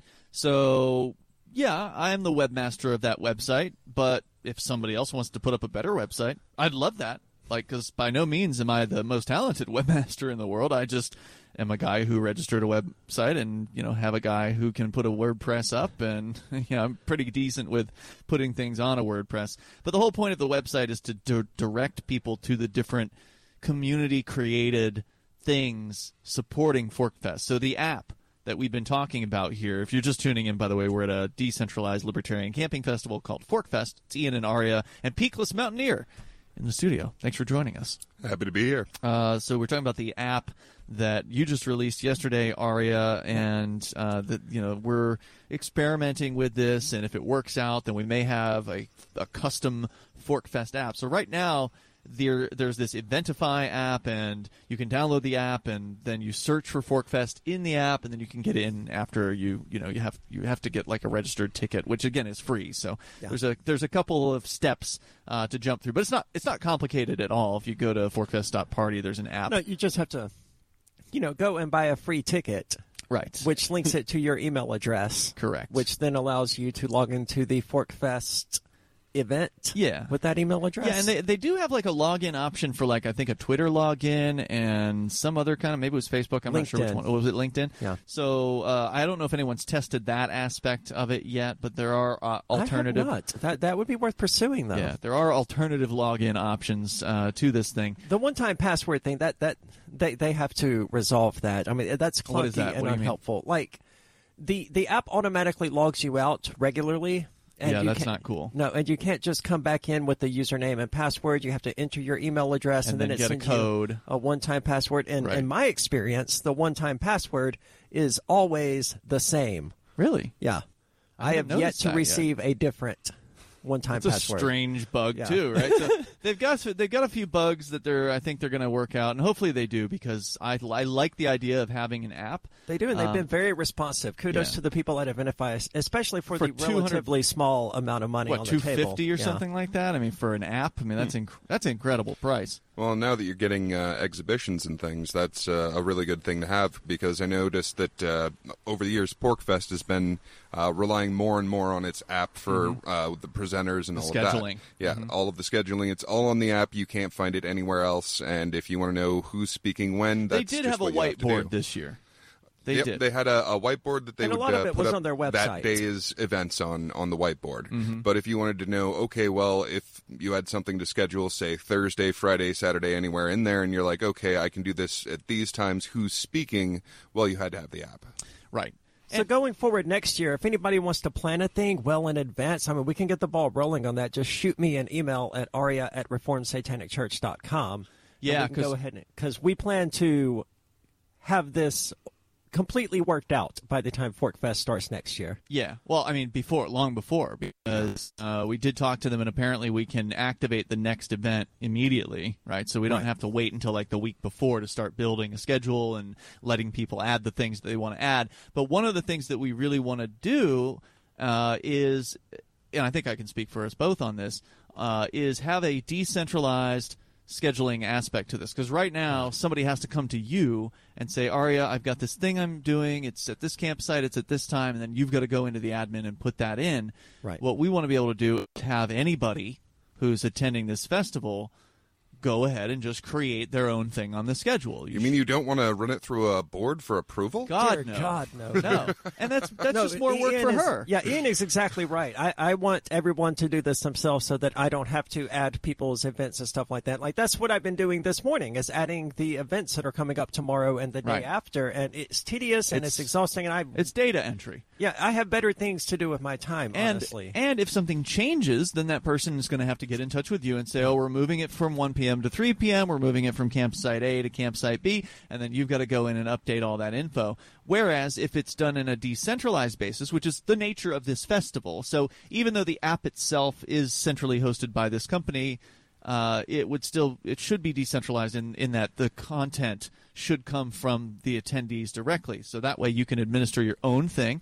And there are some really cool features on this app, and I think one of the coolest ones is the map feature. So last night somebody went over the two-way radio and they said, hey, Ian, are you out there? Somebody wanted to see you at RV Site 85. And I'm like, oh, I don't know where that is. I mean, I kind of have some general idea. I know it's not all the way down. I know it may be sort of mid-pack in the RV zone. But I pulled up the app, and I pulled up the map on the app, and there's little like highlighted squares. It is an interactive map, yes. Yeah. Oh, that's fantastic. So she scanned in the map of the campground and then put little interactive icons on the map, basically nearby the campsites where people are doing things. So, like, and the map was something noticeably missing from the Porkfest app. I mean, you had they don't to get have a map there. I couldn't That's so find it funny, anywhere because I stole the Porkfest app. I stole their map. I couldn't find it anywhere. I had Well, to it go wasn't on to the map. I had to go to the Rogers campground. I had to find their little thing of a map in order to find any of these places where they had events. Right. And well, in this case, you used a map from a previous Porcupine Freedom Festival. Yes, right? but we will have our own map next year. Yeah. Johnson's going to come back. He's, of course, a longtime co-host here on Free Talk Live. He's a pro graphics designer. He went to school for that. And he made the original Porcupine Freedom Festival map way back in the day until he got pulled off of the project for hiding a little Easter egg. He put a little tree. He had a really detailed Rogers Campground map that he made from scratch. It was beautiful. and it had little trees all over the place. Well, one of them was shaped like a phallus. And it is a requirement that there be at least one phallus hidden in the Forkfest in the new map for next year. Yeah. So that's going to be great because it was a beautiful map, and so I'm excited. I think this is going to be cool. The app has a lot of potential, and you know what? Again, it's decentralized. So if you're a pro app programmer and you can whip up an app that can defeat this one, please, by all means, whip up an app. But for right now, this is a thing, and it's happening here, and people seem to be interested in it, so we're going to see how far this can be developed. If they can do what we're going to ask them to do, which is to decentralize the content creation on this, then we've got a perfect app at that point. Well, I've emailed him about that. I just got a response, but I don't think he understood the question that I was asking, so I clarified it a bit more. Okay, cool. But they've been extremely responsive. Yeah. And if they keep up the good work here, then that's all the more reason to pay them a little bit extra. It's not even that much more. It's like twice or a little more than twice, 2 or 3 times as much, and you get your own dedicated app in the iPhone and Apple app, or the Android app stores. I mean, plus the dedicated app is more customizable. So those little icons down at the bottom that we don't need for like speakers and stuff like that, I assume all of that can be moved around and shuffled. Must be. Yeah. I mean, there's no way. I mean, how difficult could that be? It can't. It can't be too difficult. So check that out. Go to forkfest.party, especially if you're coming up. If you're this weekend, go ahead, download the app now. Yeah. Get registered for that. There's a step-by-step process. Just go to app.forkfest.party or go to forkfest.party, and you'll see Get the Event app is right there at the top of the screen. So check that out.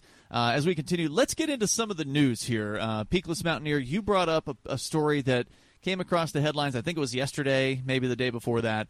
YouTube has once again targeted channels for takedown, and one of those channels belongs to a man by the name of Stefan Molyneux. And one of the interesting things I found in every article that I could find on this, every single one of them sandwiched his name between David Duke and Richard Spencer to very well known. Associate him with him, right? So very well known to be on the white supremacy aisle of things. Well, it seems like old Stefan Molyneux has gone down that road too, and I by no means. I haven't heard anything of his that actually goes down that. There is a way of taking it that direction because he does go into the race and IQ stuff, and a lot of people can. And he seems a little obsessed with it. He does this thing that is called, quote, race realism, and this is code basically for racism. It's just they cloak it in, well, we're scientists. And science says this about people from Africa, and science says this, and basically shoves people into groups, ignores the individual, and it results in some kind of ugly behavior. And well, he's gone out of his way on several occasions. I mean, seriously, it must be dozens of times that he's pointed out these are for groups. You can never judge an individual by the group that they're in. I'm glad that he's adding that qualifier to it. Isn't he also the creep that was tweeting about Taylor Swift's ovaries and eggs? I don't know. Let's continue the discussion here in moments. More with Free Talk Live. We're from Forkfest.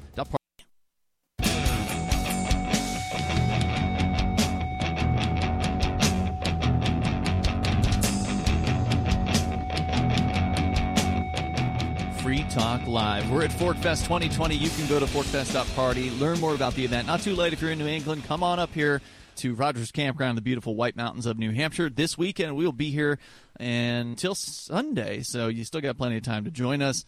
Also, Free Talk Live brought to you by AnyPay, which will assist you in accepting cryptocurrency payments at your local business, allowing you to take it in real life from customers at your brick-and-mortar store, or maybe you're a service provider and you go to your customers' homes. You can take it via your cell phone or tablet as you as you bill them for your services. AnyPay makes it super easy. You can get the AnyPay Cash Register app on either the Google or Apple app stores, or just go to anypayinc.com to learn more about what AnyPay is doing. You can accept Bitcoin, Bitcoin Cash, Bitcoin SV, and even Dash through their service. They even just added a stable coin.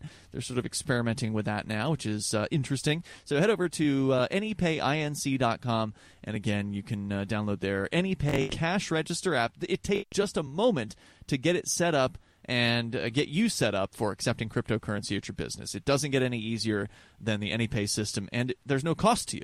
You don't have to pay a fee to AnyPay to do this. It's amazing. It's AnyPay Cash Register on the app stores. Check that out as we continue here. Ian Aria, Peakless Mountaineer, in our remote studio at the beautiful Rogers Campground. Peakless, you were just telling us about this Stefan Molyneux ban from YouTube. I've had the story sitting in my show prep here for a few days now. They banned what they describe here at The Verge as several prominent white supremacist channels, including those belonging to Stefan Molyneux, David Duke, and Richard Spencer. Now, you're saying here, Peakless Mountaineer, that Stefan Molyneux, who, by the way, for listeners who are unfamiliar, this guy actually has been at the Porcupine Freedom Festival as a guest speaker in the past. Back when he was a principled, liberty-minded person, he probably would have described himself as an anarchist, I think. As far as I'm aware, he still does, although a lot of us have... Really? Didn't he advocate that people vote for Donald Trump in 2016? Yeah, it really comes back to the open borders debate. Seriously. Well, so the open borders debate has been a very divisive issue for libertarians, real, honest libertarians. You can take two very different views, and both of them can be very, very reasonable based on what you're. What's the two views, and which one? Why are they both reasonable? Well, so the side of libertarianism that is foreclosing the borders basically is wrong. They don't exist. Those aren't libertarians. But go ahead. Well, the idea is that by changing the voting patterns over time, you will end up with a more and more authoritarian system. Yeah, that's just straight up fear-mongering, and that is designed to get people to be afraid of immigrants.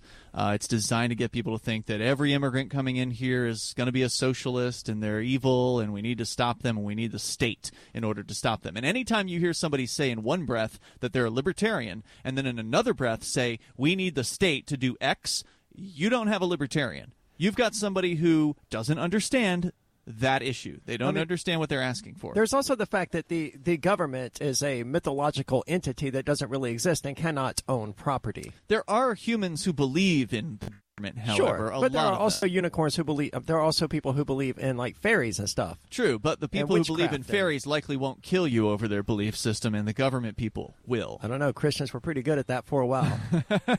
Well, when they had a government to do it. Yeah. Well, so they still do. So the other viewpoint, right, the libertarian viewpoint is you shouldn't be able to use violence against peaceful people, and that includes to stop them from traveling from one point where they have a permission to be to another point where they have permission to be.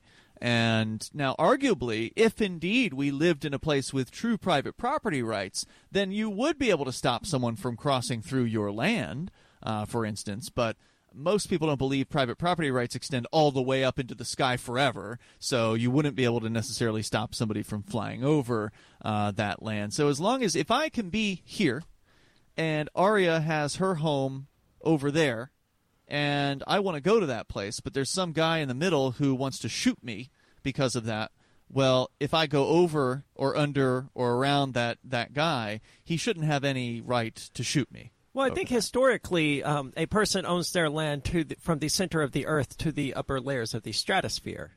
Is that historic? Because most people don't believe that to be true. For instance, I think it was 64 miles was what the international agreement was. You don't get to just launch a surface-to-air missile at an airplane because they fly over your house. I mean, but you should be able to. No, I don't think you should. Okay, and let's say I think you're overlooking the real argument with the borders, and I'd like to come back to that. Let's say people can fly like Superman. Okay, Superman flies and just hovers over your house 15 feet above the ground. Is he not trespassing? That's an interesting question. If it's 15 feet, then yes, he probably is. But the argument that I've heard that I like the best, as far as how high up do your property rights go, is that you need to homestead. So if you've got an antenna, for instance, a tower that goes up 100 feet into the air, you've homesteaded that area, right? Like, it's not okay for somebody to crash a plane into your antenna tower. That's your property. Well, that's generally not okay anyway, right? No, it's not. But the point is, there's also the easement argument that, as it applies to waterways, would apply to skyways. So you've gotten used to that section of your property being free and clear in the air, so that you can see the sunset or what have you. So if someone then puts something up in that in the way of your view that cuts down your easement. Yeah. So this is the idea that you have a right to someone else not doing something to their property if it bugs you, basically. Like, see, I would disagree with that. I don't think you have a right to do that. Well, easement's a much weaker argument by far. If you want to preserve your view, so if you've got a nice view of the mountains like we do here, at Rogers Campground. But, incredible view of the mountains. If there's a property, by the way, for sale right across the street, which if somebody wanted to buy that Rogers property, Campground is also for sale. That's true. But if somebody wanted to buy that property and then put up a huge building, it would block your view of the mountains. You bought the property expecting you were going to have that view. Turns out somebody had different plans for the other property next door, and now you don't have that view anymore. Well, if you really cared that much, you should have bought the property in front of the mountain, right? Like you should have bought the view, basically, if that's something that was super important for you to retain in the future. I would agree with that assessment. All right, so you wanted to go back to... Right, so it's not so much that by entering the country they are doing something terrible. It's the idea that by entering the country they are taking over the voting power and essentially grabbing the gun in the room that is the state. I mean, someone's going to control the state. It doesn't matter to me whether it's people who came here from Mexico or people who came here from England. As long as there's a state, one group or another is going to control it. I would rather it be controlled by people who want to either keep it as large as it is or reduce its size and scope. Okay, there's no reason to believe that the average person who immigrates here from Mexico doesn't want a smaller government. That's the fear-mongering that goes on. The people who... And look, the fact is a lot of these people are absolute bigots. They are just making excuses for their belief system. They just don't want more brown people. And they want to fearmonger about immigrants. And it's ridiculous, in my opinion, to have this belief that, oh, well, people who immigrate here are more likely to be socialists. Where's the evidence for that?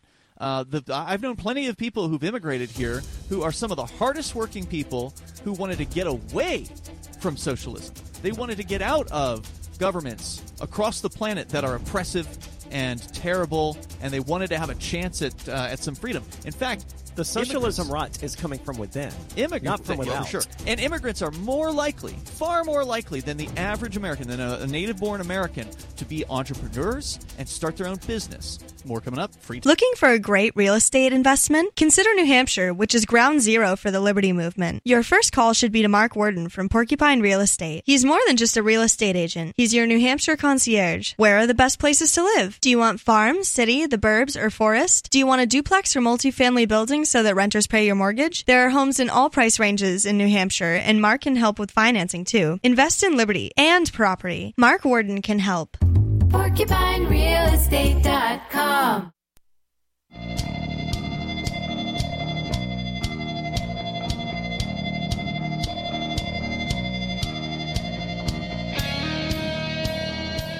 Free Talk Live at Forkfest 2020. Go to forkfest.party. You can learn more about the event, but better yet, get on up here if you can, because we're here all the way until Sunday when we will be heading back to our Keene studios. And it's been a great couple of weeks. I'm looking forward to seeing who shows up this weekend. If we're going to see a different crowd than we saw during the Porcupine Freedom Festival, we're already seeing some different faces, newbies showing up here at Forkfest. Sometimes some first-timers. We've seen a bunch of people coming back as well, which has been cool.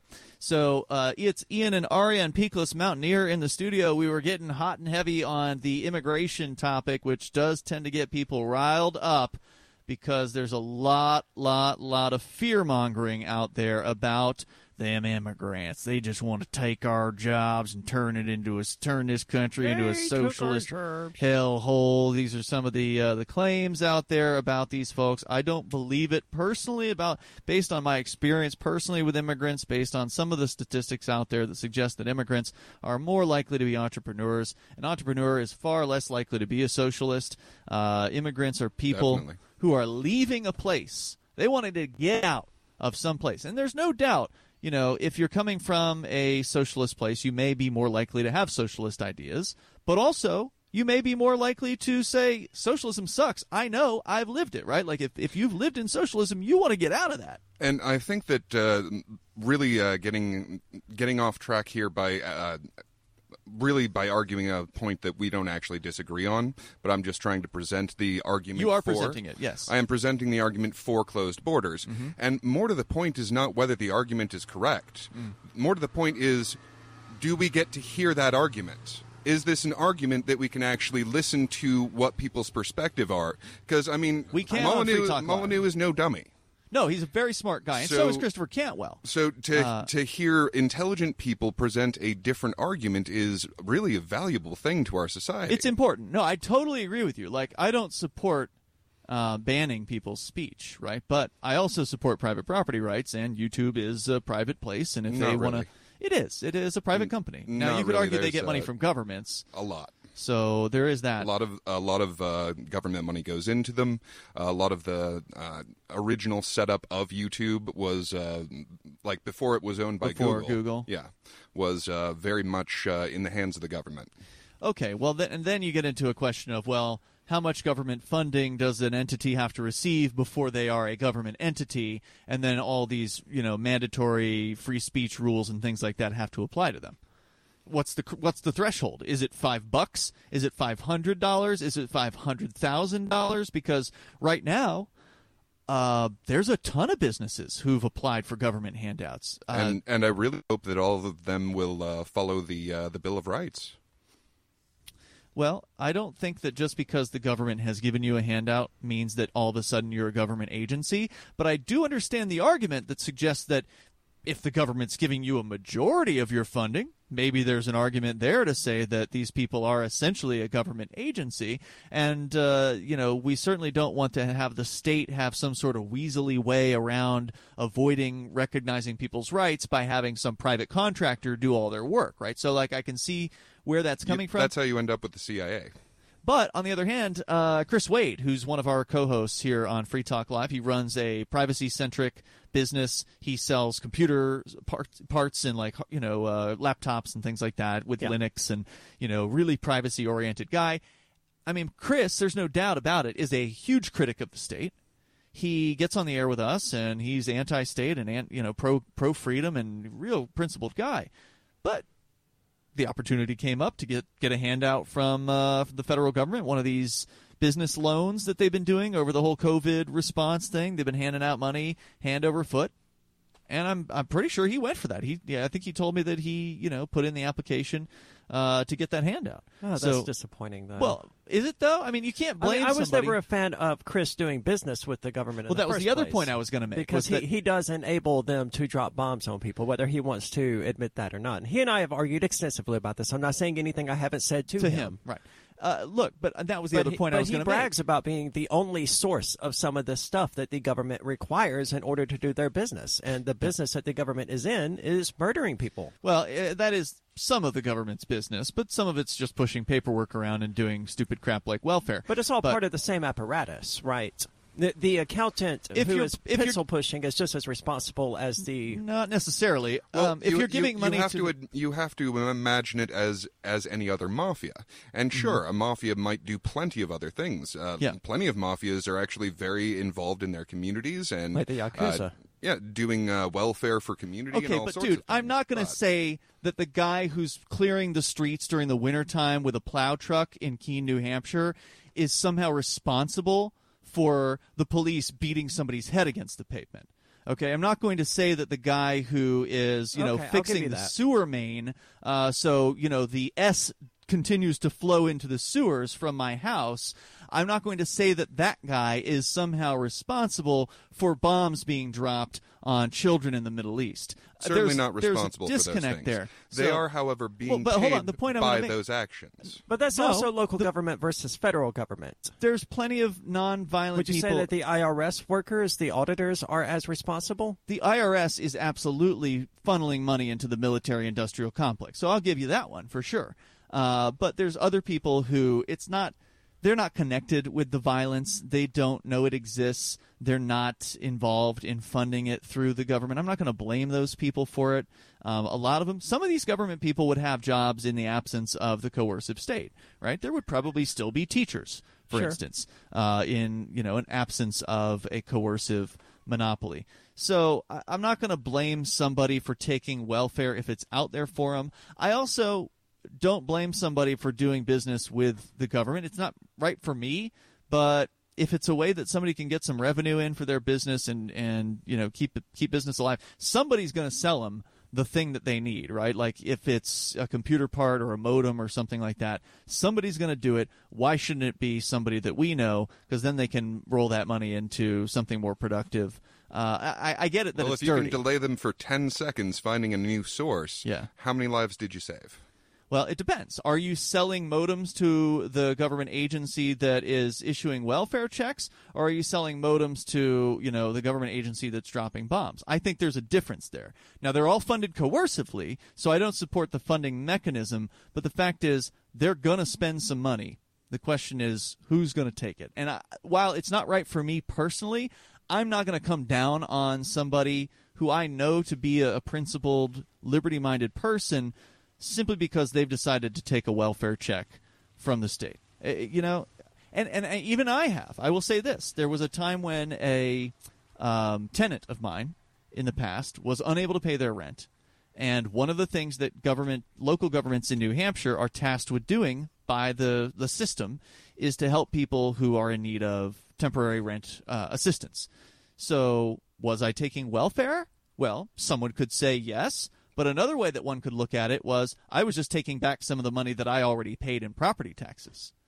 So I have to pay $8,000 a year in property taxes on the property that I live in, and the other side is the property that I rent. It's a duplex. So if I get $1,000 back, which is what it was like $1,000 check that I got $1,000 of my own dollars back. Is that truly welfare? No, I would say that is definitely not. But I asked them for a favor. I asked them for this service that they provide. Technically, I didn't ask. It was the tenant who put in the application, but I had to sign it, right? So it had to go through me as the landlord.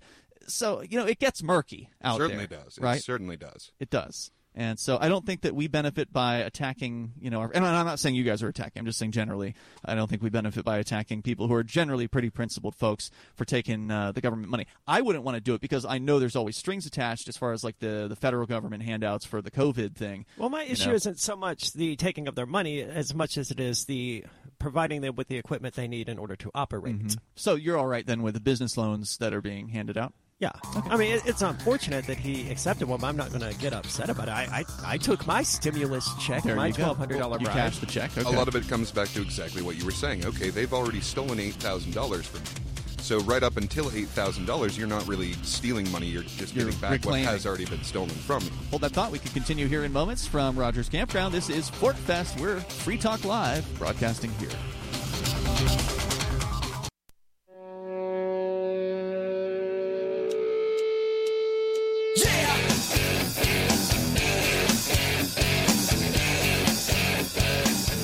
Free Talk Live at Forkfest 2020. You can go to forkfest.party. That's a pretty simple website that'll give you a brief overview of what's going on here. You can check out the Forkfest app. If you're coming up, you should definitely hop onto that. And it's definitely not too late for you to join us here. Ian, Aria, and Peakless Mountaineer in our remote studio here at the top of the hill at the beautiful Rogers Campground. Been enjoying this festival so far. It's been small. Of course, Forkfest tends to be smaller than the Porcupine Freedom Festival. The Porcupine Freedom Festival's, I think they hit their 17th year this year, and Forkfest is only in year number 4. And we still don't know what the end of the week's going to look like. I know there's some people who are planning on coming up tomorrow because they're getting, they took a day off. They took Friday off from work, and they want to have a long weekend here. So there's still folks in the working world haven't had a chance to come on up. So we may see an increase. And there's also some regular folks who are going to be coming to the park for their annual Independence Day fireworks that they do here. So it's going to be good to be able to kind of mix in with some folks that may not know the ideas of liberty. It's important to bring these ideas to other people, not just hang out in our own little club with ourselves, right? It's important to talk to folks and reach out of the echo chamber. Yeah, reach out of the echo chamber, meet people where they're at, try to communicate to them on whatever their level of understanding of these ideas are. Because the more people hear about these ideas, the more they will consider them. And that's why this whole migration, which is one of the points of Forkfest and the Porcupine Freedom Festival, is to show off what it's like to actually be around other people who have a similar mindset, to be around liberty-minded folks, libertarians, voluntarists, anarchists. You can be around those people all year long. It doesn't have to just be a week or two in the woods in New Hampshire. There are some great communities here in New Hampshire. Manchester is loaded up with activists. Portsmouth, Keene. I'm sure there's some other people in like Concord and whatever. But there's literally thousands of people who have made the move here as part of either the Free State Project or decentralized, like the Shire Society, but people who care about freedom coming to the same place together and getting active. Now, what does that mean? It could mean doing political action. Aria is running for sheriff, for instance, in Cheshire County. Indeed. It could mean doing media outreach like we're doing here. We're talking on the radio. And one of the most important things that we do is cryptocurrency. I mean, actually being able to exchange goods and services for cryptocurrency or even gold backs is a very important thing to have. I think so, too. It's become even more important over the last decade, that sort of activism. We had a sort of a stint with a lot of civil disobedience and stuff like that, and that was a lot of fun, but it's not really very sustainable because you can only get arrested so many times before they start really racking up the charges and the jail time. Of course, you can always go to victimlesscrimespree.com, see a documentary film we made about that. But economic activism, like you're talking about, Lee, is important because if we can undermine the state's money system, then that's one of the best strikes against the warfare state that we can possibly do. That is so important, to take the power of money out of the hands of the state, out of the hands of the Federal Reserve, which is the agency that basically empowers them to have endless money printing, the semi-private bank, if you will, that empowers them. If we can take the power of money out of their hands and put it into the hands of the individual to decentralize the power of money, I still think we've not even really scratched the surface on what that's going to mean for the paradigm shift that means. It's hard to really explain to people how important of a concept that is. Because, Bitcoin's like this thing, it's worth $9,000 per Bitcoin. It's on the internet. You can buy things with it. There's like a certain level of understanding. Bitcoin, neat. Okay, cool. I guess businesses are accepting it. That's good. It could go up in value. That's good. So, there's some good reasons just on the surface to get involved with cryptocurrency like Bitcoin. But the fact that you are literally undermining the most established government money system on the planet with every dollar that you take from your wallet and you put into cryptocurrency or into alternatives like gold backs, for instance, anything that's not issued by the state, by any state, not just the federal government in the U.S., but Mexico, Canada, all across the planet, all these central banks, every dollar or every euro or every yen or whatever that you can take out and you can put into these alternatives takes value out of the hands of the state. It takes value out of the hands of these people who will murder with your money. And that really is the most amazing part about this. So in history, they say that the American Civil War was the first modern war. And to a very large degree, that's true. And what you see there is the first time that we'd really implemented fiat currency for warfare purposes. Mm-hmm. And World War I would have been completely impossible without fiat currency all of the belligerents in it. And they put the central bank in place right before World War I. Immediately before. Yeah, so it allows the federal government, and this is true of all central bank currencies, it allows them to inflate the money supply and steal value from you. So if you were, you thought you were being smart by saving your dollars, and then they go ahead and print $3 trillion more, well, now the dollars you have are not worth as much as they were prior to the printing of the $3 trillion. And it is the sneakiest way to steal things. Yes. Because there's no pushback. You can't even see the loss of value. Sometimes they even do it at just the right rate. So instead of prices going up at all, prices simply fail to go down when they would have when that technology improves. That's right. It's a very sneaky system, and it's so important to talk about these things. And that's what makes cryptocurrency and even the gold back such important outreach tools. And the gold back is especially useful because it's visible. You can see it. People can hold it in their hand. It's a conversation starter.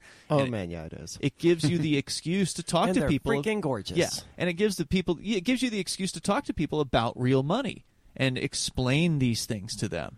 And it's not complicated to explain inflation. It just takes a moment. Yeah. It takes somebody paying a little bit of attention to realize that this scam has been going on for generations, and it needs to stop. Well, inflation is a simple concept to really understand. Like if you have a sheet of paper, I tear it in half and I give it back to you. Well, you still have one sheet of paper. That's true. The problem is the amount of paper that you have has been reduced. That's but one it's way to still look at defined as one sheet of paper. It's hard to see that when it comes to dollars, as Peakless Mountaineer pointed out, because when they increase the money supply, they're not tearing your dollars in half. You still have the same amount of dollars. So it looks like you've got the same amount of value. But the reality is the value of the dollar has been declining over time due to this process. And so when you look at what a dollar can buy today versus what a dollar could buy 100 years ago, or even 20 or 30 or 50 years ago, it will not buy as much. No. And anyone who's gone to the grocery store over the last few decades and looked at the amount of groceries that you can get for $20 or $100, it is not what it was 10, 20, 30 years ago. It just keeps getting worse. The value of the dollar continues to decline.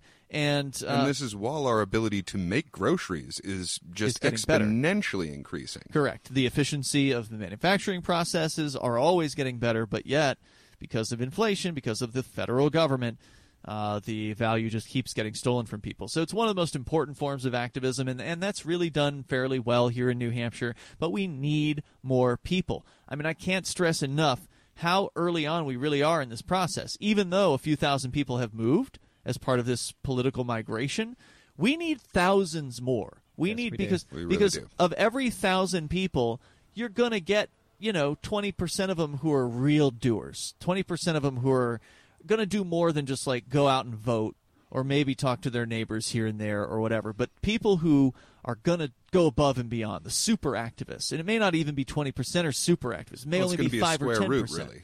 A square root of what gets done is going to get done by that number of people. Yeah, so that's why we need 20,000, 40,000, 50,000 people to move here so we can get 5,000 solid, rock-solid killer activists. And if we can do that, we have more activists than the Republicans and the Democrats would combined at that point. And right now, we're giving them a run for their money. Right now, if you look at the number of people that are like doing things for the major political parties, we're pretty competitive with those folks, and they're scared. That's also a good reason, as you point out, to reach people who are already here. Because it's not that people necessarily have to move here. There's already a very strong liberty-oriented mindset to the people of New Hampshire. It is the live free or die state. state. I can't think of anywhere else where they even know what the state's motto is.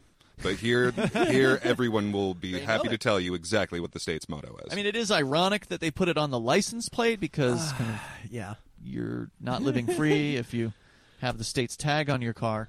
But, of course, most of us do, with a few exceptions. There are some real brave souls out there who... Well, I mean, they'll shoot you at the end of the day. They very well could. They're a big fan of kidnapping you, stealing your property if you don't do exactly what they say. We got more to say about various different issues. There's all kinds of interesting stuff in the news as well that we can definitely talk about. There's still some folks on the campground that we've yet to interview, so I'm sure we're going to have some more interviews before this weekend is up. Coming up, we can talk about some of these policing reforms that are being proposed and apparently being implemented in Los Angeles, at least the first step. We'll explain to you what that means. Coming up tomorrow on tomorrow's show. This is Free Talk Live. We're going to continue with more broadcasting throughout the weekend here from Rogers Campground, the beautiful White Mountains of New Hampshire. Go to forkfest.party to learn more. This is Free Talk Live. The monetary evolution comes to Las Vegas. Crypto Vegas is a one-day event featuring some of the brightest and most innovative minds in blockchain technology. Juan Galt, Anastasia Sergeyevna, Lynn Ulbricht, Jim Bell, Elise Sam, Float CEO Kingsley Edwards, and more. Tickets start at $20.20, and you can save 10% on VIP tickets using code FTL at CryptoVegasConference.com. July 18th, join Free Talk Live at CryptoVegasConference.com. This is a Corona Crisis Self-Reliance Alert. If you're worried about the power grid in the current crisis and want to generate your own supply of off-the-grid electrical power, just in case, pay close attention. Here's why. A limited supply of solar backup generators will be available again in the next 2 weeks. These emergency backup systems provide life-saving electrical backup power when you get off the grid. And unlike gas generators, these solar generators run quietly, emit no fumes, and produce an endless supply of free electricity from the sun. Dangerous weather, social unrest, or overloaded grids this summer will not be a problem if you go to mysolarbackup.com and get your solar backup generator. We regret that supplies are limited and only available on a first-come, first-served basis. Check availability at mysolarbackup.com. Never suffer painful power outages again. Go to mysolarbackup.com. That's mysolarbackup.com.